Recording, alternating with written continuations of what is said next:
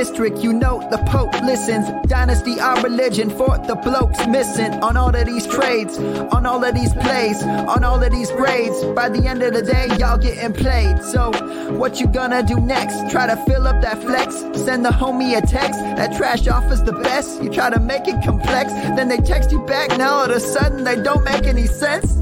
Broaden your horizons, boy. Dynasty's not for the Simons, boy. These trades not for consignment, boy. Respect your opponent, y'all some piranhas, boy. This my advice from me to you. Open up your cute little podcast queue. Search up GOAT District, my dude. Pop it in your ear, man. Y'all know what to do. It's the... And I always be traded. And I always be traded. And I always be trading. Y'all try to betray them, but first you gotta bait them. Fish.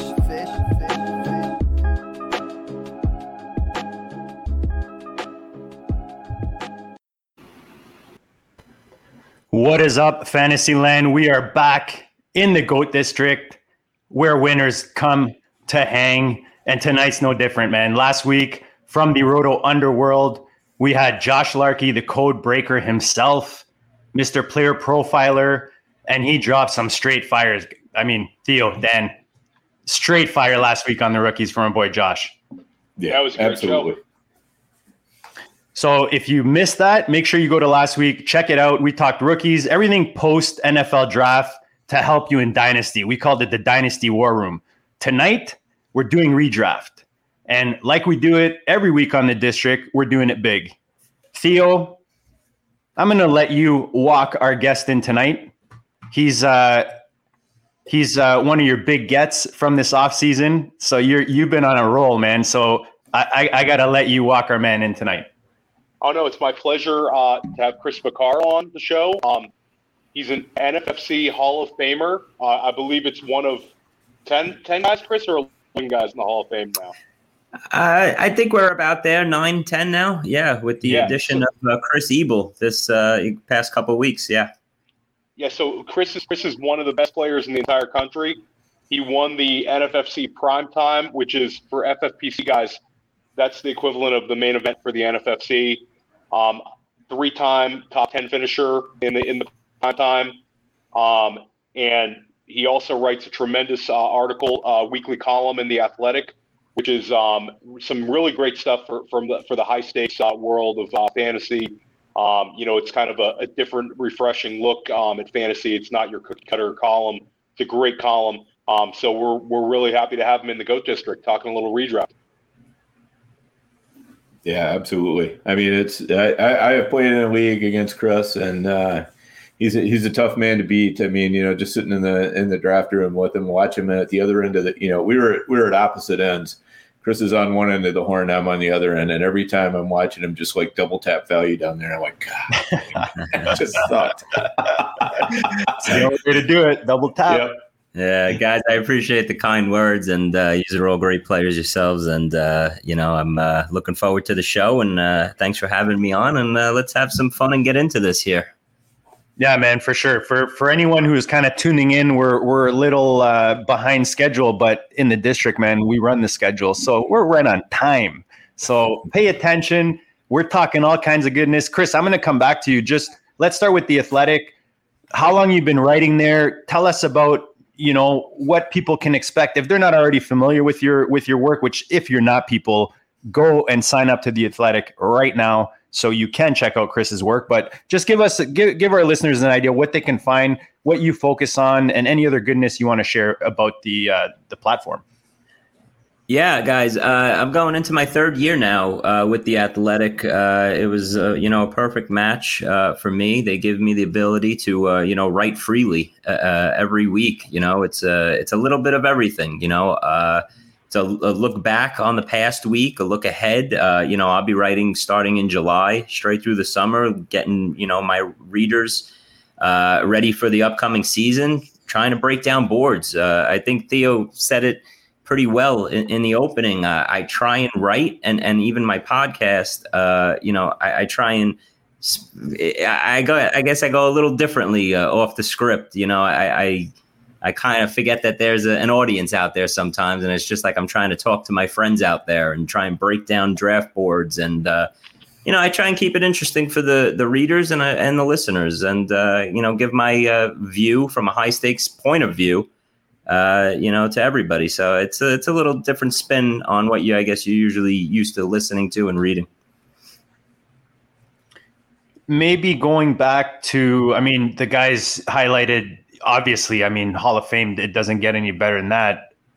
Maybe give us an idea of your fantasy career, like how you got into it, how long you've been playing, and how you got to the peak of the mountain, I guess you could say.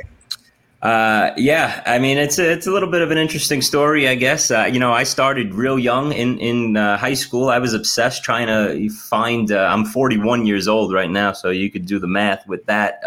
We were still trying to break out pens and, doing scoring over the weekend on our pens and pads at that point. So I was just obsessed with football. And then when fantasy started becoming big in high school and in college, I was just trying to get in every league possible that I could find. I think I was about 23, 24 years old where I opened up a fantasy football magazine and I saw the advertisement for the NFFC, a live event. And I said, oh my God, this is what I've been waiting for. This is what I wanted to, I wish that something like this would happen, would come along. And it did. And I remember being a young kid walking into that ballroom in New York City, first time at 24 years old. I look around, there's 10 draft tables set up, there's 100 and something people in there. It was like Christmas morning, guys. The rest is history right there. Once I was hooked, and from there, that was about 2004, 2005. I actually had immediate success, and I thought, all right, I got a little cocky. And I sit there and I win my league the first year. And then I struggled after that for 2 or 3 years. And I said to myself, all right, why am I struggling? I got to do something to switch this up.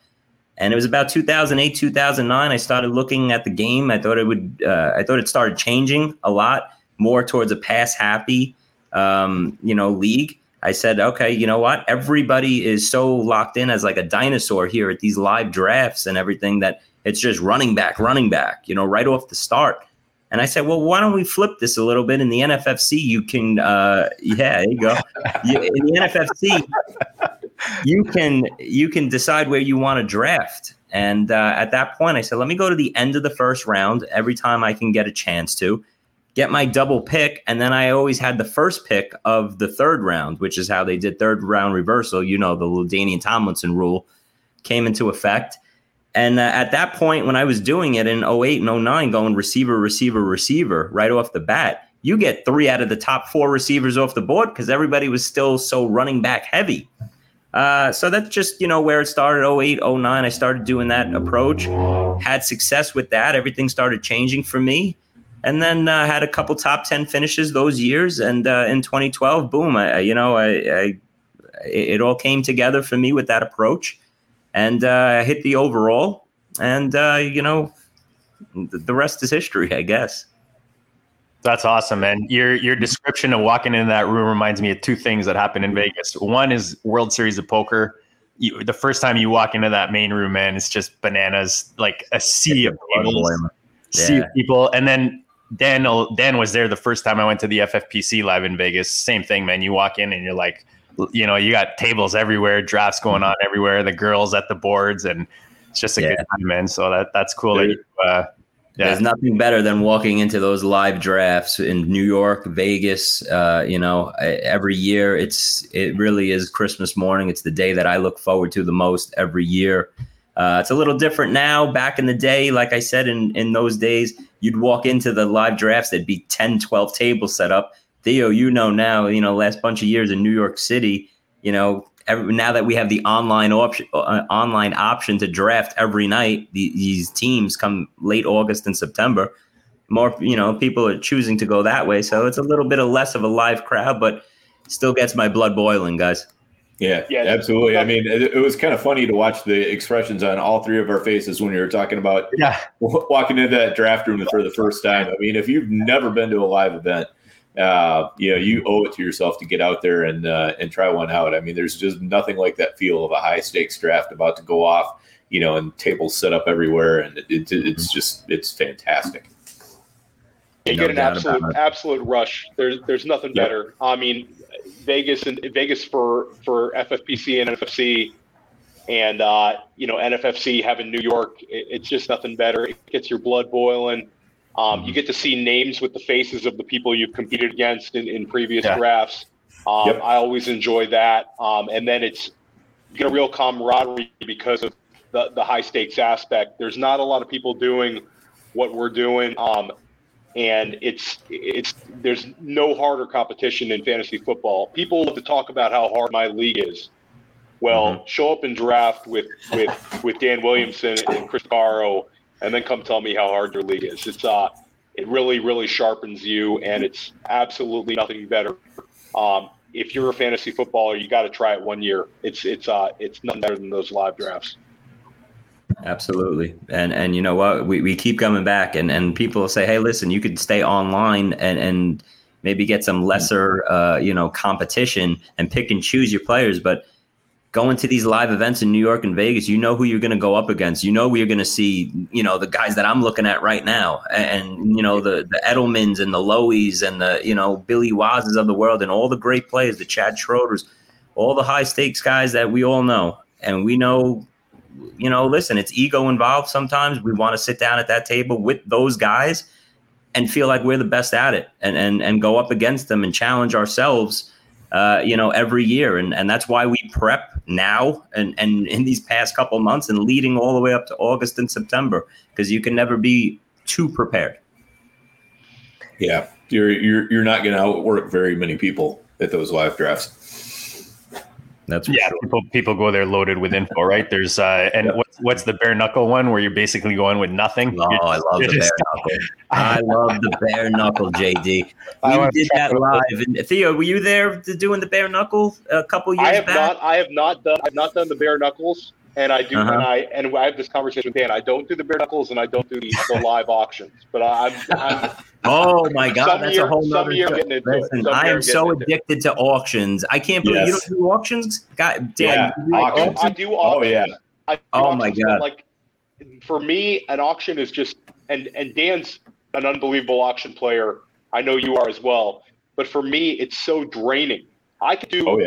I like to do the gauntlet on that Saturday of the NFFC. I do the classic, the primetime, and the silver bullet back to back. And the night before, I always did the primetime, and now I'm in the New York Super with you. So it's live draft. Then the next day, live draft. That's enough for me. I know you guys like doing that daytime auction to kick off the day, and that is, to me, it's like, gosh, I can't even imagine doing two high stakes auctions, and then having to do two redraft leagues. That's it's crazy. Yeah, it's crazy. And now they offered the for the first time ever the New York Super auction, which is at the middle of the day on that Friday live, after the 11 a.m. auction, and then right into a prime time, and then right into the New York Super, which, Theo, correct me if I'm wrong, we've been saying it for years, and not just because we're in it. It's the toughest league that I've ever seen and part of. There's 4 or 5 Hall of Famers in it.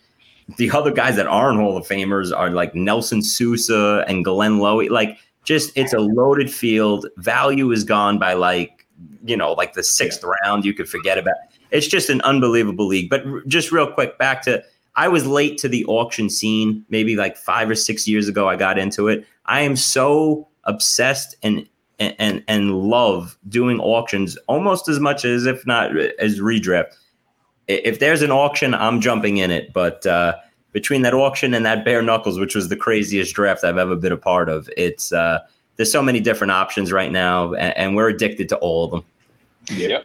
The one thing I will say, because actually this is reminding me, Dan, I think this is literally how you and I started talking. I was kind of reaching out about going to, kind of letting people know I was going to the FFPC. You chimed in, and then I started asking you questions. But I'll say this, because I went down there and I did an auction. I asked Dan, I was going back and forth. Do I do a live draft? Do I do an auction? But I was not an auction guy at that point when I was down there. So my suggestion is, especially if you're going down there and you're not necessarily like a high stakes player, like you're buying into a bunch of these high stakes leagues, maybe you have 1 or 2 buy-ins, bullets. I would suggest do what you're comfortable with. And then go, because that's what I went there and I got smoked, guys. Like, honestly, there's like a father-son team that just whooped my ass the entire draft. Like, I just, it's so that's the only suggestion I would say is go do what you're comfortable with so that you get the most out of it. You enjoy it. Don't go there to learn something new because you're playing with a bunch of sharks. You don't go to the World Series and learn how to play poker, right? It's the same thing. Yeah. And you know what? In the auction game, you'll take your lumps early if you're just jumping in, with cold feet. My first year doing an auction was rough too. So you got to get a kind of a handle of it. That's for sure. Maybe do a couple auctions, in your home leagues or outside, but you come to one of those tables and people rise that price up. They'll stop playing games with you and you got to see who's bluffing, who's not, and have a game plan. And not only have a game plan, but just like in redraft, have about 15 backup plans to your original plan, because you know what? Chances are you're going to need it. Yeah. 100%. That is for sure. Yeah.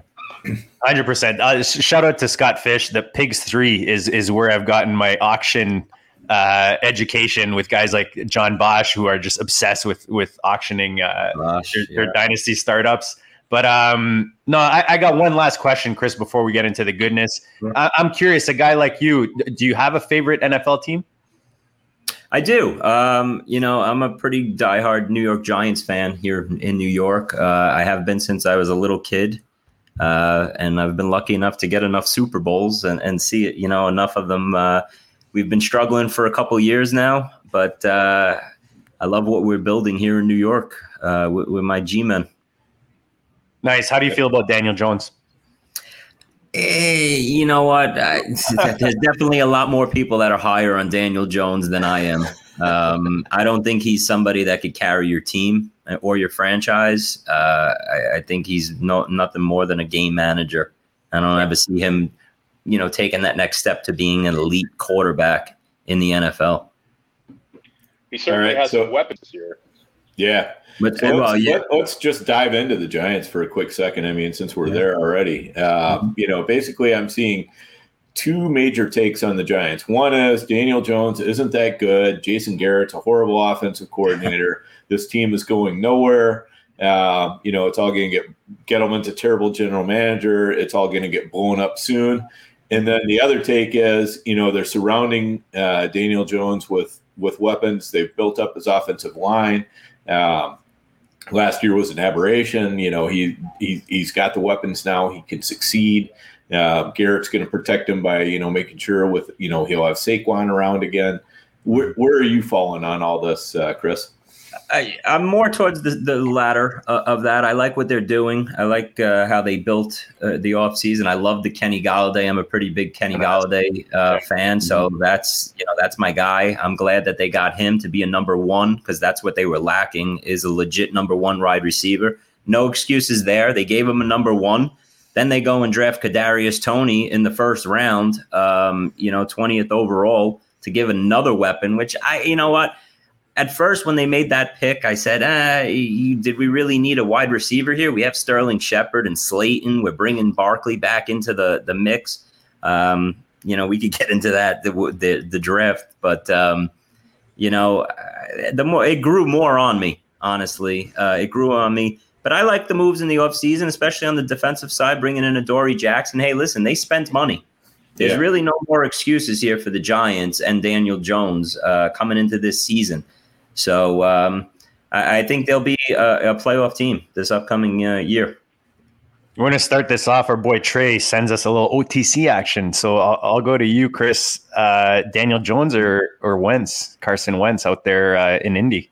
For this upcoming season, I think you got to go Daniel Jones, just because, like I said, the weapons that we just gave him. We got Evan Ingram still for another year at least. And these guys, listen, you put Barkley in that backfield, a fully healthy Barkley, teams are going to focus in on him.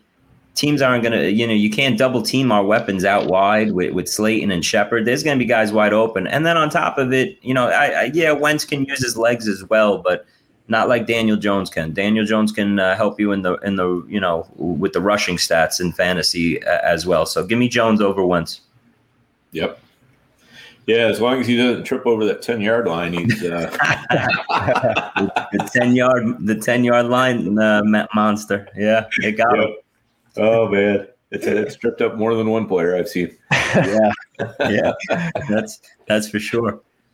All right, guys, before we get into the war room, quick reminder, if you're watching, listening, subscribe button right now, the big red one, smash it, smash the reminder button, the little bell, anything that'll help us. A little comment is good. We appreciate all of it. We appreciate you hanging with us. Guys, let's get into the war room, man. We started touching on the draft. Dan is a pro, just segued right into it nicely with his questioning there. The flow is in full effect. Now that it's behind us, Chris, if you're looking at, we talked again about your Giants, but looking at some of your favorite landing spots, maybe give us a couple. We don't want to give too much of your secrets, right? Because you still have some drafts, but give us. It's early, JD. It's good to have Chris on now. Because if you ask him I gotta hope we're not getting. People are going to bookmark this thing when they go to New York and they know Chris is in the draft.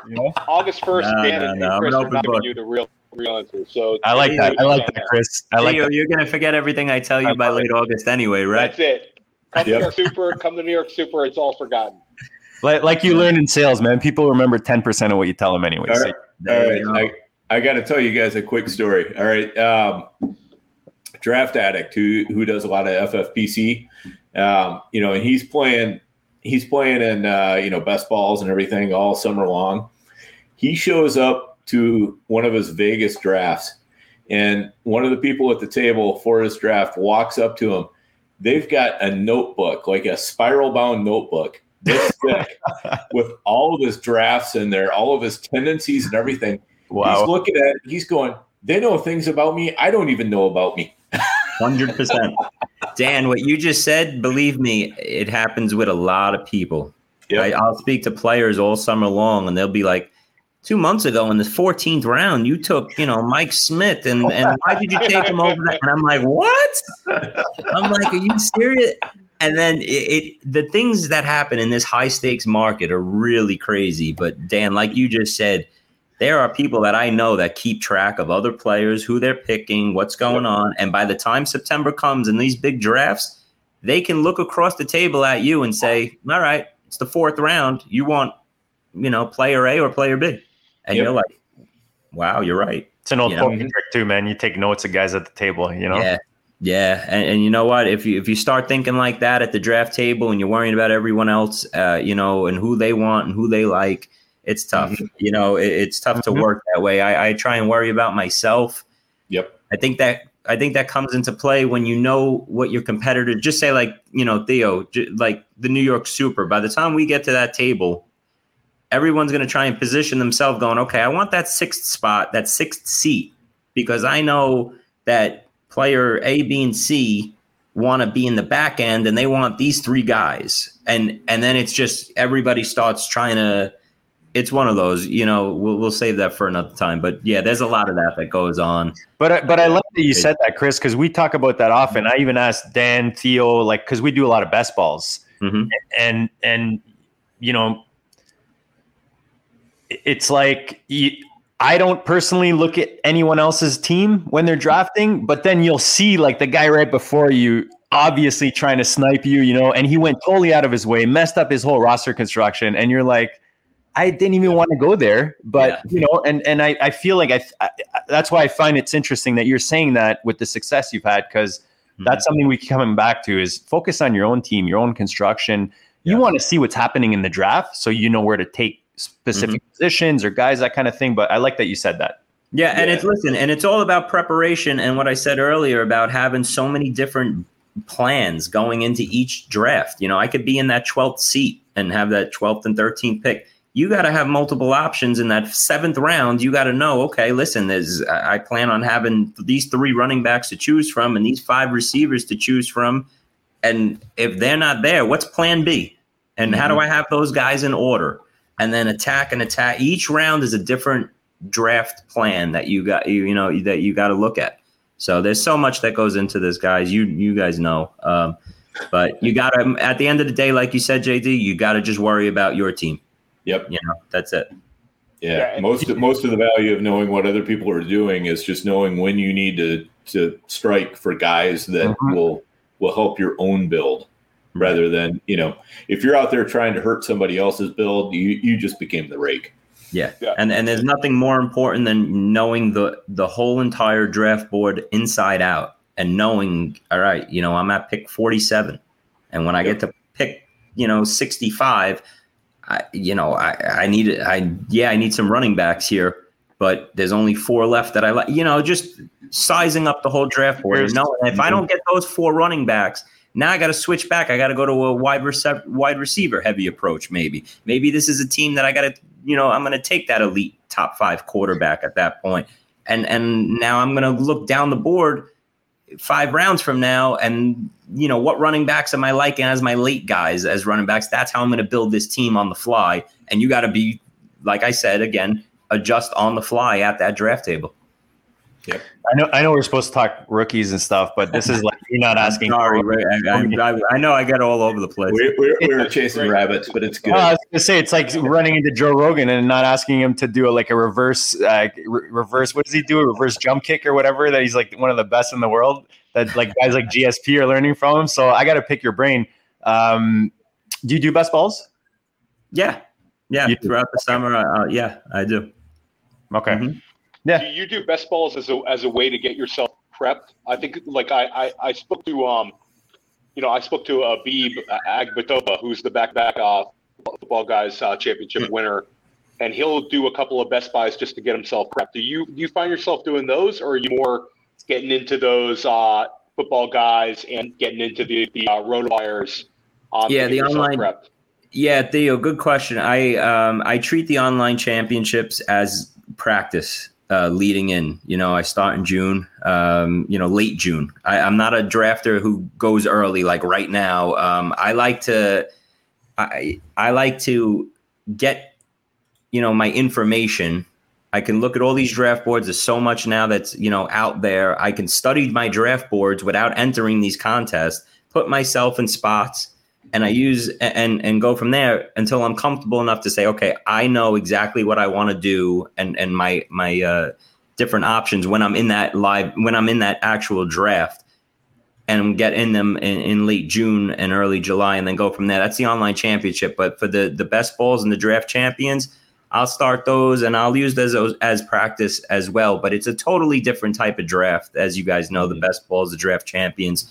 Compared to when online championship season starts, and then after that, main event season. Yeah. That's one of the things I have to really work on is, when I'm doing a lot of best balls, and then all of a sudden I happen to in a FFPC, football guys or whatever, I've got to switch gears, because what's working for, best ball is not going to work for that. Well, Dan, you threw me into that 150 on that Friday night, and I had been doing best balls galore. And I made that one pick. I don't remember who it was now, but I even told you, I was totally in best ball mode. And I think I double tapped 2 receivers on the same team or something. And I was like, I did not mean to do that, but they're totally different builds of teams. Totally. Best balls compared to online championships. And I think a lot of people actually still struggle with that. Like you just said, JD, because they see the ADP, early in draft season, and they go, oh my God, this guy is going, 65th overall. And then you get into online championship season, and all of a sudden now he's 85th overall. Well, why? Because now all the quarterbacks, everybody's trying to jump on those quarterbacks early with best ball. So you have 2 or 3, starters, there, and it messes up the ADP. So I try not even to look at ADP at this point right now. I know online championships just started in the NFFC, the FFPC. They've been going now for a little bit. You can look at that. Well, guys, I wouldn't even. I don't even look at the draft champions ADP unless I'm in a draft champions and I want to get a good feel. So this is what I meant to ask you earlier. Sorry, when I asked you if you did best balls. The whole point of asking you that was when you're walking in, or whether you're doing these best balls or when you're walking into these big money leagues live, are you not using an ADP? Do you have your own rankings? Do you do tiers? Like, what is your tool that you're bringing in there? Yeah, I do sit down in August and I'll start doing my rankings for the main event season. So I have that, and then I'm using the ADP, but I use the ADP late in the draft season because I'm not concerned what it is in June and July. I don't care. Everything changes. Once these teams get to camp and players start shooting up and down boards, I'll go into that and use the latest ADP, towards the end of the season, along with my rankings, and that's what I'm comparing. I don't care what the ADP is in terms of if a guy is my guy and he's going in the 5th round, and I want him in the 3rd round, and I know I see his ADP is trending up towards the 4th. Well, guess what? Now I know I got to jump quicker. So I'm using the ADP just to see how the flow of the players are going, throughout the summer. Are they going up? Are they going down? Do I have to jump around to get my hands on that guy? Or can I sit back and take a shot, letting him go an extra round for me to get him? Yeah, that's so critical. I mean, because as you know, when you get to Vegas or when you get to New York City, you see players literally jumping from draft to draft to draft, as day by day goes by. And, you'll see certain players getting pushed up and up and up the draft boards, and other players getting pushed down and down and down. So for me, one of the big things I'm looking at is when I walk into a draft room in Vegas, I want to know, for my guys, the guys that I'm most interested in getting, if they're one of those players that's jumping up, where's the point where I'm bailing on them, where right. I'm going, that price is too rich and I'm going to let somebody else have them. And then for the guys who aren't necessarily my guys, but all of a sudden the price maybe becomes right because they drop, down to a certain point, and all of a sudden I'm like, well, that's a value, and I probably better jump on it. Even if I'm not totally sold on the player, sometimes it's, some of my best players have come from guys I'm not totally sold on, but everybody's allowed them to drop far enough down the board where all of a sudden it's like, okay, well, I'm gonna take this player. It's a dangerous game doing that, but sometimes it does work out. 100%. So yeah, like you just said, I'm sorry, 100%. That's why when people say, "Oh, that guy's off my board completely," there's not many guys I'm going to say going into a draft that he's completely. You might not like certain players, but you know what? Value is value. It's all relative, and sometimes it works. And just like you said, Dan, so that's a great point. I don't hate players. I hate ADPs. That's it. There you go. At some point, every single guy is a value. At some point, every single guy is a value. And I think that, like Dan touched upon, and Chris as well, you'll see these guys as you get closer to the kickoff. And in NFFC and FFPC, we're drafting after the Thursday kickoff. You'll see guys just shoot up the board. And like Dan said, you have to find a fine point where the guy is now a guy you don't want to touch. I mean, a guy like Kenyon Drake last year. Kenyon Drake kept moving up and up and up, and he was kind of a value at, a perceived value at 24, 25. But now we get into the big drafts right before the season, and he's going 11. Avoiding Kenyon Drake would have been a great move. I mean, there's a couple of guys we can talk about like that. So, definitely the ADP kind of goes out the window, and you've got to kind of get your guys, but don't fall on that sword just to get the guy that's shooting up. Yep, for sure. And we talk about when we were in Vegas, Dan, Kareem Hunt had his first game on the Thursday night, KC, New England. And the next day Friday were when all the live drafts were starting. And I remember just pictures of the draft boards were just flying everywhere because he was going 101, 102. Oh, yeah. Ahead of Zeke. People are freaking out. Like, what the hell? It's fun, but it makes it fun. And here's the thing. Do you guys enjoy drafting after that Thursday opener? Do you enjoy it, first off? And do you enjoy it more or less than before, that Thursday opener? Because that Thursday opener is crazy how everybody's mind gets so changed for the whole entire season based on that one game, ADP wise. It's just like the year Peyton Manning, threw 7 touchdowns. People were taking him first overall the next day, but hey, he was a 3rd rounder the night before. But everybody wants those points. So now all of a sudden, you're signing up for those points to bag them, but you know what? There's 16 more weeks after that. So I don't know how you guys feel about drafting after. I feel like it's just personally, I put all these months of prep into drafting a certain draft board to get it all thrown out the window for 2 days over one game. So I'll draft a couple teams after that, Thursday nighter, but I prefer beforehand. I don't mind after. Yeah, I don't mind after just because of the fact that, there's, people are making those big swings. And, so that can be an advantage if you're willing to, stick to your guns. Right. And sometimes it's just a matter of, looking at the information at hand and saying, well, this definitely needs to change how I was perceiving that player. Like Peyton Manning, I had him kind of the same as you, Chris. He was a 3rd rounder before that. But then when I'm in FFPC leagues where there's only an 11-game regular season, and this is one of those 11 games, that to me weighed even heavier than the NFFC. And it's like if you can get that one guaranteed win, and you've seen that, okay, yeah, Manning in Denver, this is gonna be smoking. It kind of changes the calculus a little bit. Like, JD was talking about the Kareem Hunt game. I was doing an FFPC auction right after that, and this is the $2,500 auction. And I'm in the auction, and one of my best friends is going to be my opponent week 1. And so we both are just like gunning for the win, right? So salivating over Kareem Hunt. Loading up for week 1. Kareem Hunt and Zeke Elliott, both of us are like, the rest of the league is entirely dropped out, and there's me and him just bidding because we're like, if one of us gets both of these guys, it's going to suck, like we're going to lose the first week.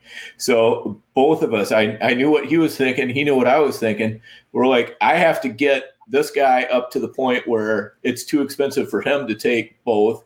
And he has to get the other guy up to the point where it's too expensive for me to take both, which is what happened. So I ended up with Kareem Hunt. I would have rather been with Zeke Elliott, but that's the way it goes. But did you get the week 1 win though, Dan? That's the only one that mattered at the end of the day. Exactly. Bragging rights. All right.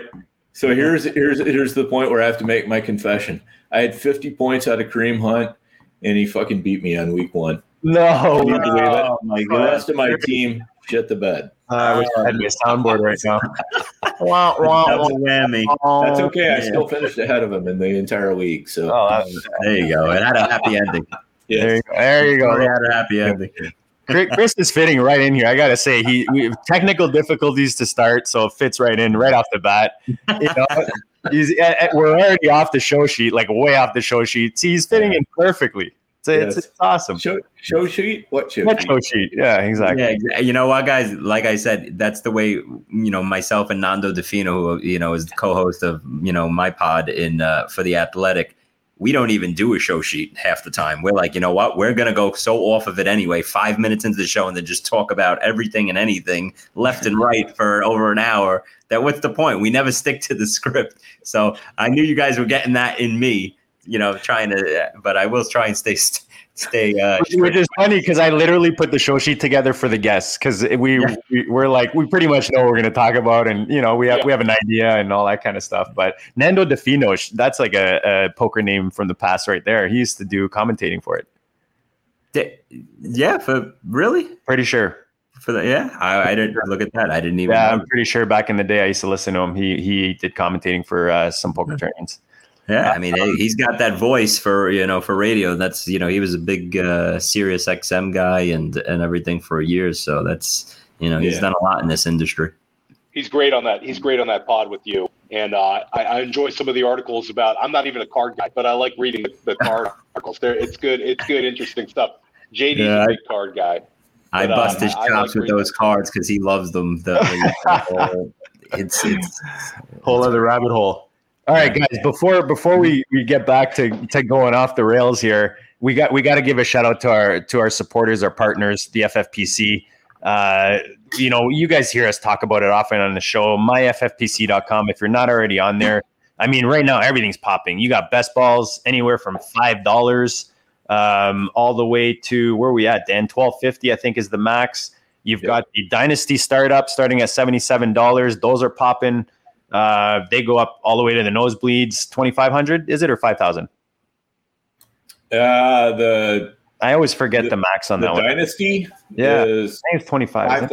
5,000. I think there's a 5,000. I think they have the 5,000. They have 5,000 in the league right now. Yeah. Hopefully Alex isn't listening, and I'll get my facts straight before the next episode. But I'll tell you what, if you're playing in the $5,000 league, you know about it already. Yeah, true that. If you're not, true that.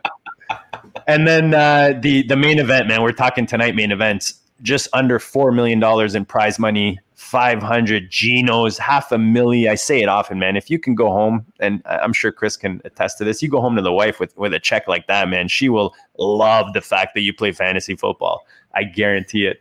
And then the Football Guys Championship, guys, that's what brought me to the FFPC. Right now, they've got the early bird promos for both the main event and the Football Guys. You get a free $35 FFPC credit that you can use towards best balls, dynasty, whatever you want. And that ends on May 31st. All right, we're going to try to get back into the war room. We're going to reel it back here. We're going to bring it back to these landing spots. So, Chris, do you have a couple landing spots that kind of stand out in your mind that you really like from this draft? Yeah, I mean, listen, guys, the obvious ones right off the bat, a lot, Kyle Pitts to Atlanta, just making that offense what I feel is a top 5 offense in football now, as long as Julio stays in town. I love that one. Najee, Najee Harris going to Pittsburgh. Everybody had that there. That's a perfect landing spot to control the backfield. I love that. But there's certain other ones that, I think like Penei Sewell going to Detroit, that makes me be like, all right, I'm loving DeAndre Swift this upcoming year just to help the offensive line and build that team. You could see the way they're trying to, the coach that they brought in, the offensive line that the Lions actually have is really impressive. And to add Sewell right there, that helps other players. So I love that. And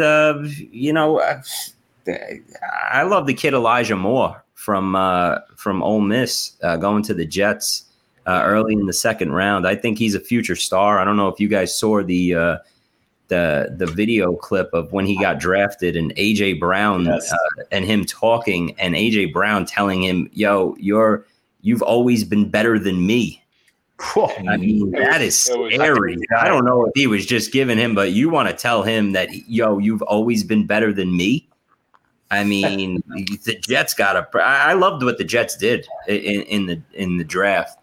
The whole draft. I loved what they did their first 4 rounds, so those are some of the best landing spots, and I'll throw it back to you, JD. Does that include Wilson? I'll be honest with you. I thought they made the wrong move. I said to myself, all right, you got the second overall pick. You should hold on to Sam Darnold. He's a young quarterback that people hate on Darnold, but if you just look at what they did, they didn't give him any weapons. They didn't, he was always banged up. I think Darnold is an above average NFL quarterback, and I think they should have built around him instead of just, they pretty much made a lateral move with Wilson. Right.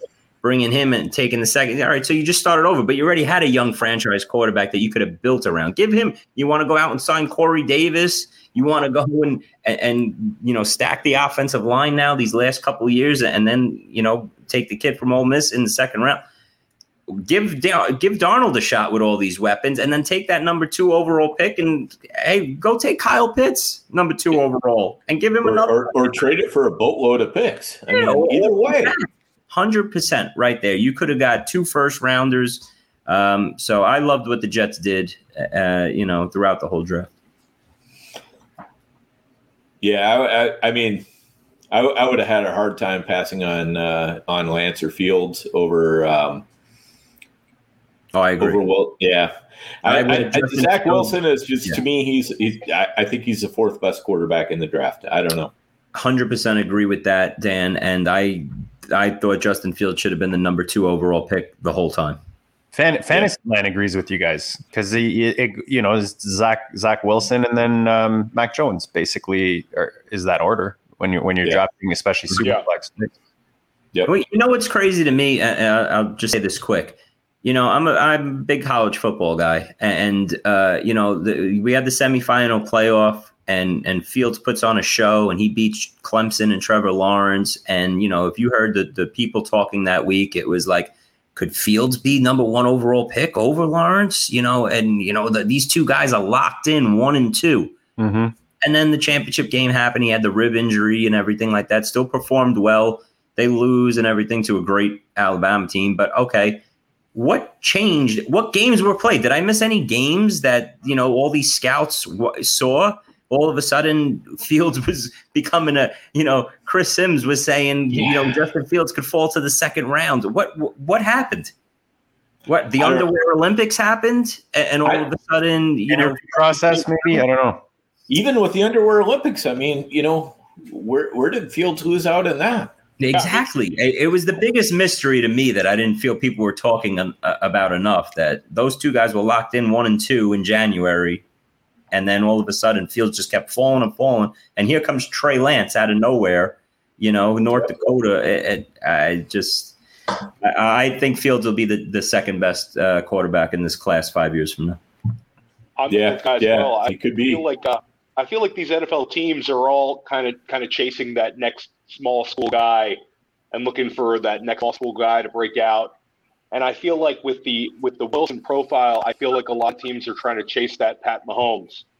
I mean, certainly no Pat Mahomes to me, but I think teams are looking, trying to find that perfect fit where, we're all football guys. We all see Justin Fields, and it's like, how can you pass on that guy? Mm-hmm. And just from a marketing perspective, every single kid on Long Island would be wearing a Justin Fields Jets jersey this week if he was drafted there. I'm not seeing too many Wilson jerseys for the kindergartners coming out of my local school. But I was ready to get those Justin Fields jerseys for them. I'm not even a Jets fan, but I think he would have been tremendous. But back to Wilson, they certainly have an idea of what they're doing. The Corey Davis edition, Denzel Mims on the outside, and then I think Elijah Moore could be a 70 catch guy as a rookie. I think he's the real deal. And I know, Chris, you also like Michael Carter. You want to talk about him a little bit? Yes. Mm-hmm. Love Michael Carter, especially where they got him early 4th. I think he could step in right now. I mean, they got Tevin Coleman. They signed him in the offseason, but I think Carter will have that job by midseason. I see where he's going in drafts right now, right after the NFL draft, where he's going in fantasy drafts. And I was like, all right, well, everybody needs to pump their brakes a little bit. Mm-hmm. I saw him going in like the 70s overall. And I said, all right, listen, that's a little too rich for my blood. I love the kid for a future, but I don't know right off the bat if he's going to steal that job. But yeah, I do. I like Carter. And the other North Carolina running back, Javonte Williams, I just don't like the landing spot.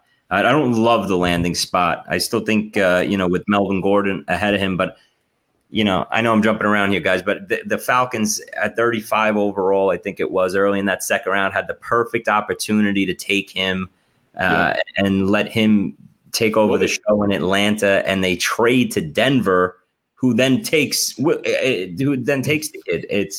That was right in front of Miami too. Say it again. And right in front of Miami too. And Miami could have used him without a doubt. So that was a super interesting trade to me. Yeah. And here's I've kind of thrown this by JD already. Yeah, I was going to ask you about it, but go ahead. Yeah. All right. So, I mean, is George Patton, is he playing chess when we're all playing checkers? He signed Mike Boone, and then he jumps up to take Javonte Williams. What are the odds that Melvin Gordon is still a Bronco in week 1? All right, that's a good question, Dan. I'll jump in and answer that first. Here's the thing. Here was my thinking with that. Melvin Gordon, he had that that DWI in the middle of last season, right? I think that soured the front office of Denver, and they're looking for a way to get him out of town. And I think you could be right that they could be cutting him, as trading him, casualty, or trade him or whatever. Because I am a big Mike Boone fan also, and that would be a dynamite 1-2 punch there with Williams, the rookie, and Boone. And then you move on from Gordon altogether. So that's a good outlook. And Peyton was the assistant GM in Minnesota, which is, of course, where Boone came from. So, I mean, Peyton definitely knows what Boone is about. So there's that. And then if you designate Gordon as a post-June 1st cut, you save like $2.4 million off the cap. I mean, he's still going to, you still got $6 million in dead cap, but you got $8.4 million in what he would cost you on the contract. So you're saving 2.4. Not that Denver necessarily needs the savings, but still, I mean, it's just, one other thing. Yeah. And when Boone is basically free too. Sorry, Theo. Like Boone's literally free back end of rookie drafts right now, 5th round dish. You can pick them up, throw them on the back end of your and the nice thing about grabbing these rookie guys later in your rookie drafts is you're going to know before the season starts, like where it's at in that backfield. Is Gordon still there or not?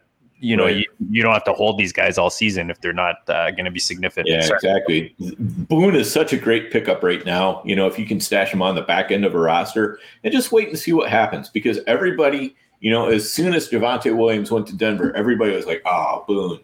He's done. He's that was a wasted pick, for best balls and everything." He's the Traquan Smith of running backs, man. Come on. So let's a couple more. We're talking about spots that we think are great spots. Couple players that terrifies me and excites me a lot is Rondale Moore to Arizona. Because I think he's such a good fit for that offense, but the injury history also is, a little bit terrifying. And the side. Yeah. I mean, if he stays healthy, I think he could be huge in that offense. And another one I really, really like is Terrace Marshall in Carolina, going back to his old offensive coordinator, Joe Brady. I mean, I think Marshall could go to the moon in a year. Great call, Dan. That was actually going to be the next guy that I brought up. Was Marshall from LSU. Listen, Curtis Samuel comes out of that offense, moves on to Washington in the offseason. One DJ Moore injury or Robbie Anderson injury from this kid making an instant impact every week, in that offense. So I like him. I like him even, to play a nice role his rookie season as the third receiver there, along as a complement to DJ Moore and Robbie Anderson. So, yeah, I like that a lot. So Chris, just to sit on that for a second, are you now maybe not drafting Robbie, or does Robbie become a value? Because I feel like Robbie's becoming a value. Like some of these spots where like Freiermuth ends up in Pittsburgh and people are going to shy away from Ebron. Does Robbie become a value in drafts now because people are going to write him off now that Elijah's there? Or are you just like going to kind of stay away? You think Elijah's going to take that role over? Well, you're talking Terrace, not Elijah. Yeah, right? yeah. I got it. Wow. Sorry, guys. Wow. Yeah, I was like, total break. Sorry, man. I was looking at Chris's face too. I'm like, what is that? Did I mispronounce someone's name? Sorry, man. I was looking at something and I totally said the wrong name, but I apologize. So yes, Terrace Marshall. I apologize. Yeah. Does Robbie become a value for you, or does he become an avoid? I guess is the short. It all depends on the price. I still like Robbie Anderson. This upcoming year. To be honest with you, though, and I'll let this cat out of the bag, DJ Moore, I think with Sam Darnold slinging it to him, I love DJ Moore this upcoming year to have a big bounce back season. Right. So, that's an offense that, it looks pretty good on paper. McCaffrey will be back healthy. Robbie Anderson is just about as good as a number 2 wide receiver you can have. And, Terrace Marshall coming along makes that offense complete. So, You know, Yeah. it's a pretty nice offense that they're building in Carolina yet again. Don't forget fantasy-wise, Carolina, it's a perfect storm because, one of the biggest things I look at is, hey, is your defense trash on the other side of the ball? Are we going to be playing these weekly high-scoring back-and-forth games? Like, I don't want your defense to be any good. I don't want an elite defense on the other side of the ball where we're in 14-10 games. Tell me you're giving me the ball back quick and your defense is crap, because Carolina's defense is garbage. It's a good point. I think Curtis Samuel vacates 97 targets, so it'll be interesting to see which way it goes. I mean, Robbie Anderson and DJ Moore were pretty equal in terms of output last year. You got to think DJ Moore gets targeted more this year. He's 24 years old. It's you kind of feel like that big season's coming. But to get back to, Terrace Marshall, and I know you and Dan are big fans of him, it seems a little bit like T. Higgins landing in Cincinnati last year, where and he went a little higher in the second round. I think that the injuries pushed Terrace a little bit to the later second. But it's a very similar early breakout, big, strong guy profiles like a wide receiver one. And it could very well be kind of that missing link for that offense and be just a real threat. Not a whole lot of tight end position. You got to figure it's going to be a lot of the wide receivers getting targeted there. So I love that call. And then getting back to Rondale Moore, I mean, it's an ideal landing spot. I think Dan nailed it. If it was going to be one team that you'd want him to land on, it would be a team where they're going to play 4 wideouts. He's going to be able to play the slot, and it seems like they're really looking for a secondary target to DeAndre Hopkins. I think Rondale Moore could be a really, really productive player as a rookie, and I think he'll have a couple of smash games where he could go get loose for about touchdowns. I like that one. And, for me, Ja'Marr Chase. I mean, Ja'Marr Chase, I think we have to look at Ja'Marr Chase as locked in wide receiver 2 in redraft. I think the guy is going to get 125 targets or more. And I know it's kind of square to talk about it being a great landing spot, but he gets his college quarterback. And, what is your take on Ja'Marr Chase in Cincinnati? Do you think he's going to explode right out the gate here, Chris? Theo, let me tell you this much about Ja'Marr Chase. A couple of years ago when he was, obviously we all know he didn't play last year. 2 years ago, when I'm watching Ja'Marr Chase, I said, I think this is going to be one of the best receivers of all time. I think he's that unbelievable. Nice. And I think we'll be drafting him in the first round of fantasy drafts after this year right away, real quick. That's how special this kid is. I don't know if people, because they didn't see too much of him, last year, so they forgot about him or whatever, but he's that great. One of the best wide receivers in college that I've seen in a long, long time. So I can't hype him up enough. With that said, and him getting Burrow and everything like that, I still was like, I want to protect Burrow a little more, and I'm a Joe Mixon guy, and I want to, maybe get that Penei Sewell to Cincinnati and let Ja'Marr Chase fall after that. But it was a win-win for Cincinnati. Either you were stacking the offense with Higgins and Boyd and putting a real wide receiver 1 there with Chase, or you were going to build that offensive line and protect your all-world quarterback and stud running back. Chase, absolute stud, though. I love him. I think I just don't know how, it's going to affect Higgins and Boyd's value this upcoming season in fantasy. A lot of times, a situation like this, a guy like Chase comes into the offense and everybody says, oh my God, that's it. I'm out on Boyd and Higgins and let them fall. But you know what? These defenses you have to cover somebody, and they can't double team a guy like Boyd anymore or a guy like Higgins on the outside.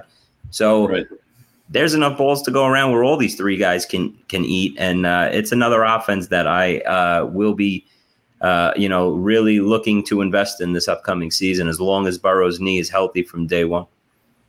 Yeah, that's going to be the key, is what is Burrow's knees health, because one of the things you always worry about at this time of year is that, everybody's always ahead of schedule in their rehab.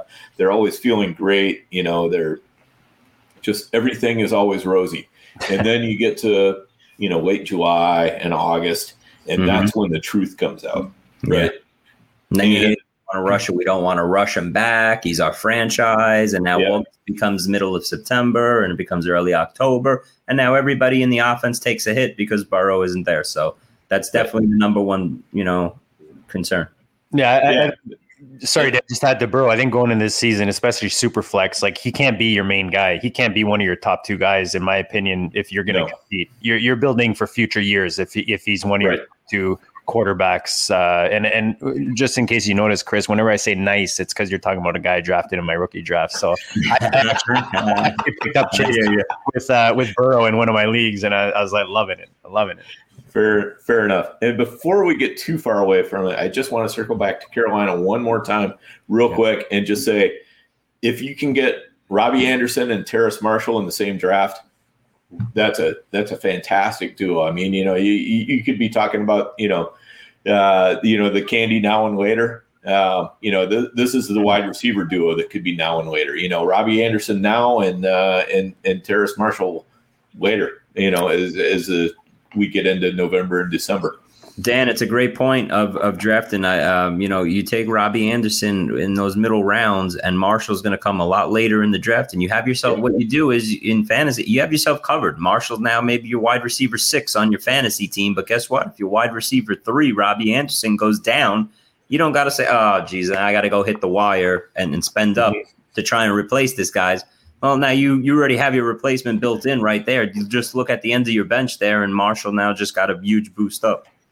Yep. I talked about that strategy last night on Ballin. We draft Best Ball live on YouTube here, and I talked about I like getting the wide receiver 2, 3, 4, getting 2 of those guys on the same roster in the later rounds, because you know that whether they interchange per games or parts of the season, or they add up to, let's say, a wide receiver 2. Where and that the examples you guys gave are perfect, and there's a few of those offenses right now where you can pick up guys late, like Boyd is definitely going to get pushed down. Maybe you don't have someone to necessarily pair him, but if there's a situation where the rookie's coming in, there's already 3 established receivers. If you can grab that number 3 with the new shiny toy at the 4, those guys are going to add up to a nice receiver 3 or 2. In a good scenario. So that's a nice little strategy.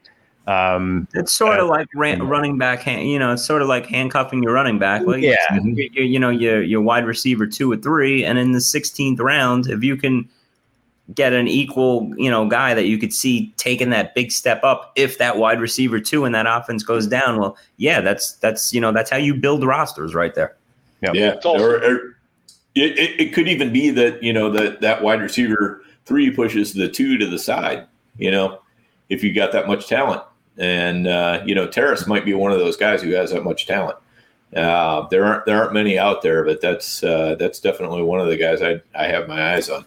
Yep, definitely. It's just also a way of just investing in good offenses. You want guys on your bench that are on good offenses. I mean, last year, a perfect example is, we hear in the preseason Russell Gage is going to be the number 3 wide receiver for Atlanta. Russell Gage, you end up doing this strategy that, Chris and Dan talking about. You take Julio Jones or Calvin Ridley and you add a Russell Gage, you get some very useful weeks right there. So you want to have good offenses, especially on your bench. One more rookie I wanted to get your take on, Chris, Devonta Smith. Your expectations of him in Philly. I know you like him. What did you think about the landing spot and his potential for production there? I loved the landing spot, and I thought that's where the NFL draft got really exciting. Right at that part of the draft, where Horn goes 8, Surtain goes 9 to Denver, throws a wrench in Dallas's plans at 10. They obviously wanted one of those corners. And then they go and make a deal with the Devil. They go inside their division. They let Philly go from 12 up to 10 to jump the Giants. So, I mean, it is interesting. Now the story comes out. We all heard it that, the Giants were in love with Devonta Smith. That was their pick at 11. Maybe it is probably true because they moved back right after that and took another wide receiver in Kadarius Toney. So, maybe they had their heart set on Smith and settled for Toney after that. but I just thought it was interesting. And then, but on the flip side, it was like, you know what, you're gonna trade with Philly. You're gonna see this wide receiver and have to deal with him for the next decade. But guess what? If you sat there and you gave him to the Giants, you're gonna still have to see him for the next decade in your division twice a year anyway. So that was really interesting. But I do love the landing spot. I think he jumps right into that offense as the number one wide receiver, along with his college quarterback in Hurts, and that was one of the definite top 3 or 4 landing spots of guys I loved in the first round was Smith to Philly. Yeah, well, as long as we're talking Alabama wide receivers, let's just hop into Jalen Waddle. What do you think, Chris? Not as thrilled as I was with Smith. His landing spot and Chase out of the big 3 wide receivers that went in the top 11 there. Waddle's a really good wide receiver. I think my problem more is with that offense. They bring in Will Fuller. They have Parker. There's a bunch of mouths to feed now in that offense. And on top of it, I'm not a big Tua fan. So I'm not a big Tua is going to be the big factor. I definitely agree with that. If Tua can take a next step, then this is going to work out. If you want to play that card, then I think the way you want to play that card is you want to draft Fuller. It's just like Robbie Anderson and Terrace Marshall. You want to draft Fuller and you want to draft Jalen Waddle, because you can get Waddle, not as late as Terrace Marshall, but you can still get him later than Fuller. So, right. But Dan, right off the bat, first year, you have Devontae Smith over Waddle. Yes or no? Yeah. First year, for sure. For sure. Yeah. I mean, I think Waddle is a little bit more of an intriguing play long term. I think he's got the higher ceiling, but I don't think he can get there in the first year. Agreed. Yeah. And my concern with Smith is, I'm like, I think Smith has a super high floor, but I'm not sure how high his ceiling is. What do you think about that? Listen, the first thing that comes up when everybody mentions his name is that size, 165, right. 170, you come across the middle and someone's going to put you on your ass and you might stay down in the NFL because it's not college anymore. But the kid is an unbelievable route runner. Yes, and I think they're going to find a way to always get the ball in his hands. And I could see him being one of those, 7 for 70 type wide receivers every week for Philly. They'll get the ball in his hands and he might not.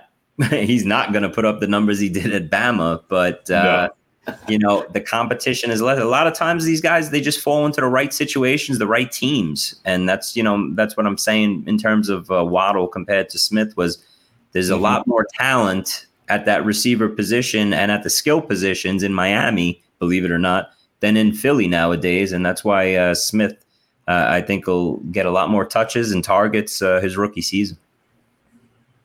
Yeah, I'm a big Smith guy. I think he's got a real chance. He's competitive as hell. He's a great route runner, and they talk about his weight, which is obviously problematic, but he's got this uncanny wingspan. The guy makes all kinds of catches, and I think that he's got some great potential there, and he's going to get 100 or more targets this year. He's going to get probably 125 as long as he stays healthy. So. You got to look at these rookies who are going to get targeted, and I definitely like Smith. And then one other rookie I wanted to get your take on, Chris, Trey Sermon, San Francisco. He's a meteor right now. The guy is just shooting up draft boards, and people are very in Dynasty and also in redraft. People are very excited about Trey Sermon, and like a lot of minds in the industry that we would respect. They're on the Trey Sermon train. Are you on the Trey Sermon train? I am on the Trey Sermon train, and you put him behind that San Francisco offensive line, and I'm really on the Trey Sermon train. But you know how Shanahan works his running backs, and it's there's 42 of them over there, and Mozart's here. That you saw last couple of years the way they rotate in and out. Now, do I like Sermon more long term as a star, fantasy star in the NFL than in his rookie season? Yeah. And I see the price that he's going in some drafts right now. And again, not to be repetitive, but that's a little too rich for my blood right off the bat. So do I like the player? Yeah. Do I like the situation and the team? Yeah. But it might be one of those situations where he's just rotting on your bench for the first, 8-10 weeks of the season while the established veterans ahead of him are getting the play, and Sermon's in there for 5 carries a game. And you can't really do anything fantasy-wise with them. But long-term, Theo, yeah, no doubt. Sermon's going to be the main guy there for a long time. And they moved up for him. They traded, they moved up for him, which is an even sign that how much they love him. Yeah, it's always a good point when a team moves up. You just hope he's not the Keyshawn Vaughn of this year, right? There you go. Oof, Keyshawn Vaughn. That could be a camp casualty in year 2. Yeah. Because where's he going to go? You know what? How many you bring in Gio Bernard to play the Keyshawn Vaughn role? I mean, where's Vaughn? Has Vaughn made the team? I don't know. That's Gio. He's not playing special teams. No. Yeah. That's for sure. For sure. All right. Sorry, go ahead, Theo. So Sermon was the second highest draft pick of any running back for Kyle Shanahan. I actually got that today on another pod, and that just kind of blew my mind. Kevin Coleman was the highest drafted one, and now Trey Sermon. So they obviously put a lot into him, and this is I'm on the Sermon train, but I think it'll come to a point where he starts going off the board, 6th round of redraft. You might have to pump the brakes a little. And that's where I've seen in a couple of drafts him go is that 7th, 8th round. And I'm like, oh, geez. All right. I mean, I thought he'd be a nice little double-digit round pick for me coming up. But, unless he falls further than where he's going now, he won't be on many of my rosters, this year. Yeah, and that again comes back to the same point we were talking about earlier, which is you just really need to decide, especially as you get into August, where are my stops? What's my stop on the top? What's my stop on the bottom? How high do I want to take this particular player? How low do I need to go before this other player becomes a value to me? And you got to stick to your guns, and you got to know what you really believe about these players and about these offenses, and stick to what you really think. And if a player keeps driving up the draft board, you just can't keep following up. A la Darrell Henderson a couple of years ago. He was a guy who kept just getting chased up and up and up draft boards to the point where it just became almost ludicrous. And, it became a tell, how if somebody's going to draft him that high, you're kind of finding the rake in your league. So you need to make sure that when you're looking at these players, you can still set a realistic standard for them. What can they realistically do this year? No matter what I think about them long term, what can they do this year for me? In a redraft, and even in dynasty, you still need to have kind of that a little bit of that redraft mentality of what can they do this year, because that's going to influence what is their value going into next year. Well, especially in formats like FFPC, you don't have that many guys on your bench, man. You're not, right. You're not stashing your what's that tight end you liked in Jacksonville there, Dan? Oliver. Josh Oliver. These guys. And that's why I see some of these guys in these rookie drafts on the FFPC, and they're picking up guys. I'm like, dude, you're seriously going to hold this guy for 2-3 years plus? Like, I'm not holding anyone that's not popping this year. And I was going to say that in the beginning of this whole show, like, if you're in a dynasty, maybe you don't play redraft. This show applies to you because you're listening to us and you're a contender. So if you're a contender, you're playing the season like a redraft, man. I hate to say it. That's at the end of the day, the whole point of us playing is to win the game and to win that trophy. So if I know I'm contending, I'm playing that season like it's a redraft. So all this goodness is applying to you, whether you're playing dynasty or redraft, but especially as a contender going into this season. All right, quick question, because I didn't get to ask Chris before we started this thing. Do you have a hard stop or anything? You have a curfew? You got someone waiting there? We can go all night, boys. Nah, he's going to set that. Fasten your seatbelts, Fantasyland, because we're going to be here for a while. We're going to go through every single rookie on the board. All of them. I'm joking. I'm just going to give a quick shout out to our friends over at Viridian Global. I had it at the bottom there. I'll put it back on there, but viridianglobal.com/collections/Goat District. Get your goat gear. We got hats, shirts. I'm wearing this one today. This bad boy. I just got in the mail yesterday. A little JT action. My 101 running back right there. Maybe not 101 anymore. I'll put it maybe at 103, but that's for a whole other show.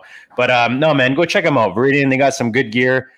You guys drafted rookie drafts, and you've got your favorite rookies. They got awesome shirts, man. Like they got a sweet Jamar Chase. They've got Harris Time. Dan and I are going to order some matching Harris Times shirts since we drafted them in one of our higher stake leagues. But no, man, just a fun site. Lots of really good, high quality, comfortable. The fit's awesome. Go check it out, man. If you're into football, they've got something over there for you for sure. I'm going to go the other way, Chris. We talked about things we liked, landing spots we liked, teams we liked. You even mentioned Golladay. You know, if we reach out to free agency, who are like some landing spots that maybe you didn't like as much in this draft? In the draft or in free agency? We're going to start with the draft, and then we'll go to free agency. I think the guy that I didn't like the landing spot the most for first round wise in the draft was Travis Etienne. I didn't love it.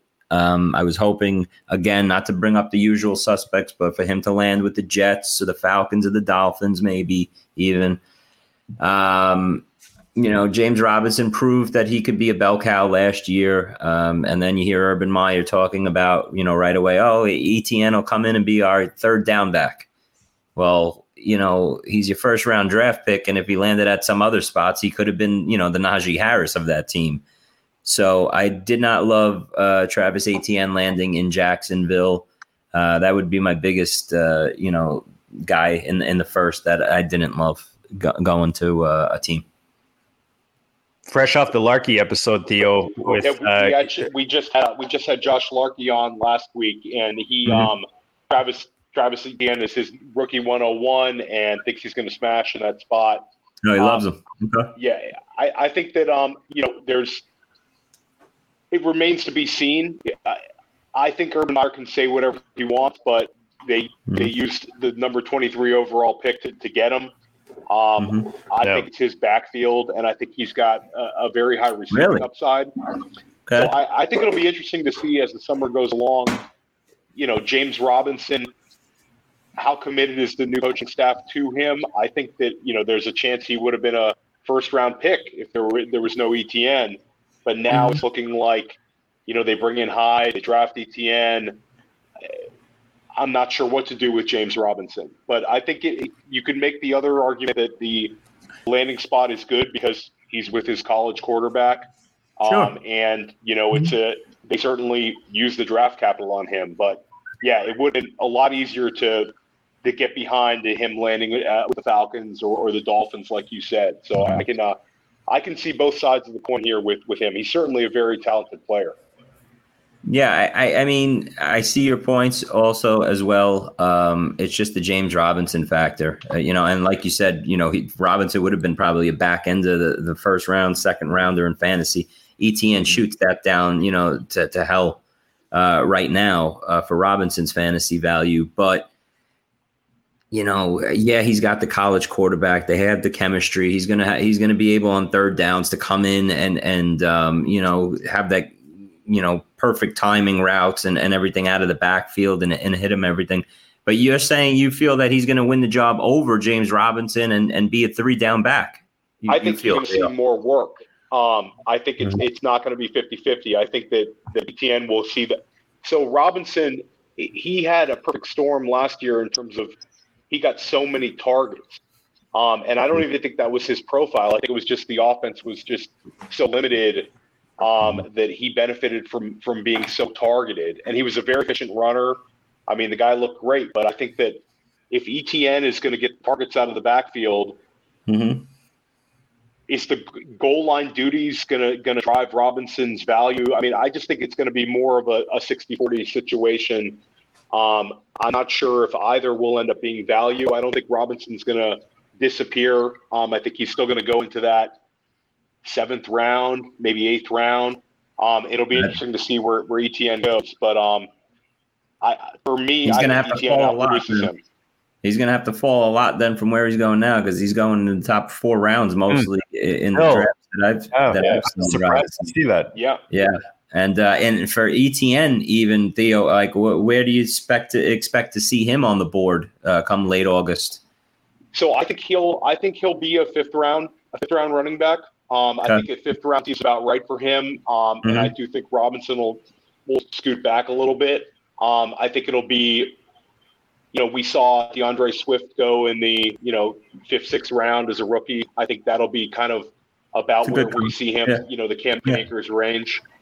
I think that the other thing is, we have preseason this year. So a couple of big plays by ETN is going to drive him right up. And he's the kind of guy that can flash. So I think such a great point. Yeah. Yeah. I mean, if ETN, hauls off an Amir Abdullah run. God, Dan, you're reading my mind. I was literally I was just waiting to throw that name. I remember that one. Yeah. I swear to God, that's crazy. We all remember that one, right? Yeah. I mean, but the other thing is, if ETN goes 13 for 33 or something in a preseason game, that could totally trash his value. But to me, the bigger issue is, what do we think about Urban Meyer as an NFL coach? Because I got some serious questions. I mean, Trevor Lawrence, fine. Obvious 101 pick. Everybody's been, he's got everything going for him. I have no problem with that as a 101. But then to go and take ETN, as a 1st round pick when you've got a free square in Robinson. I mean, you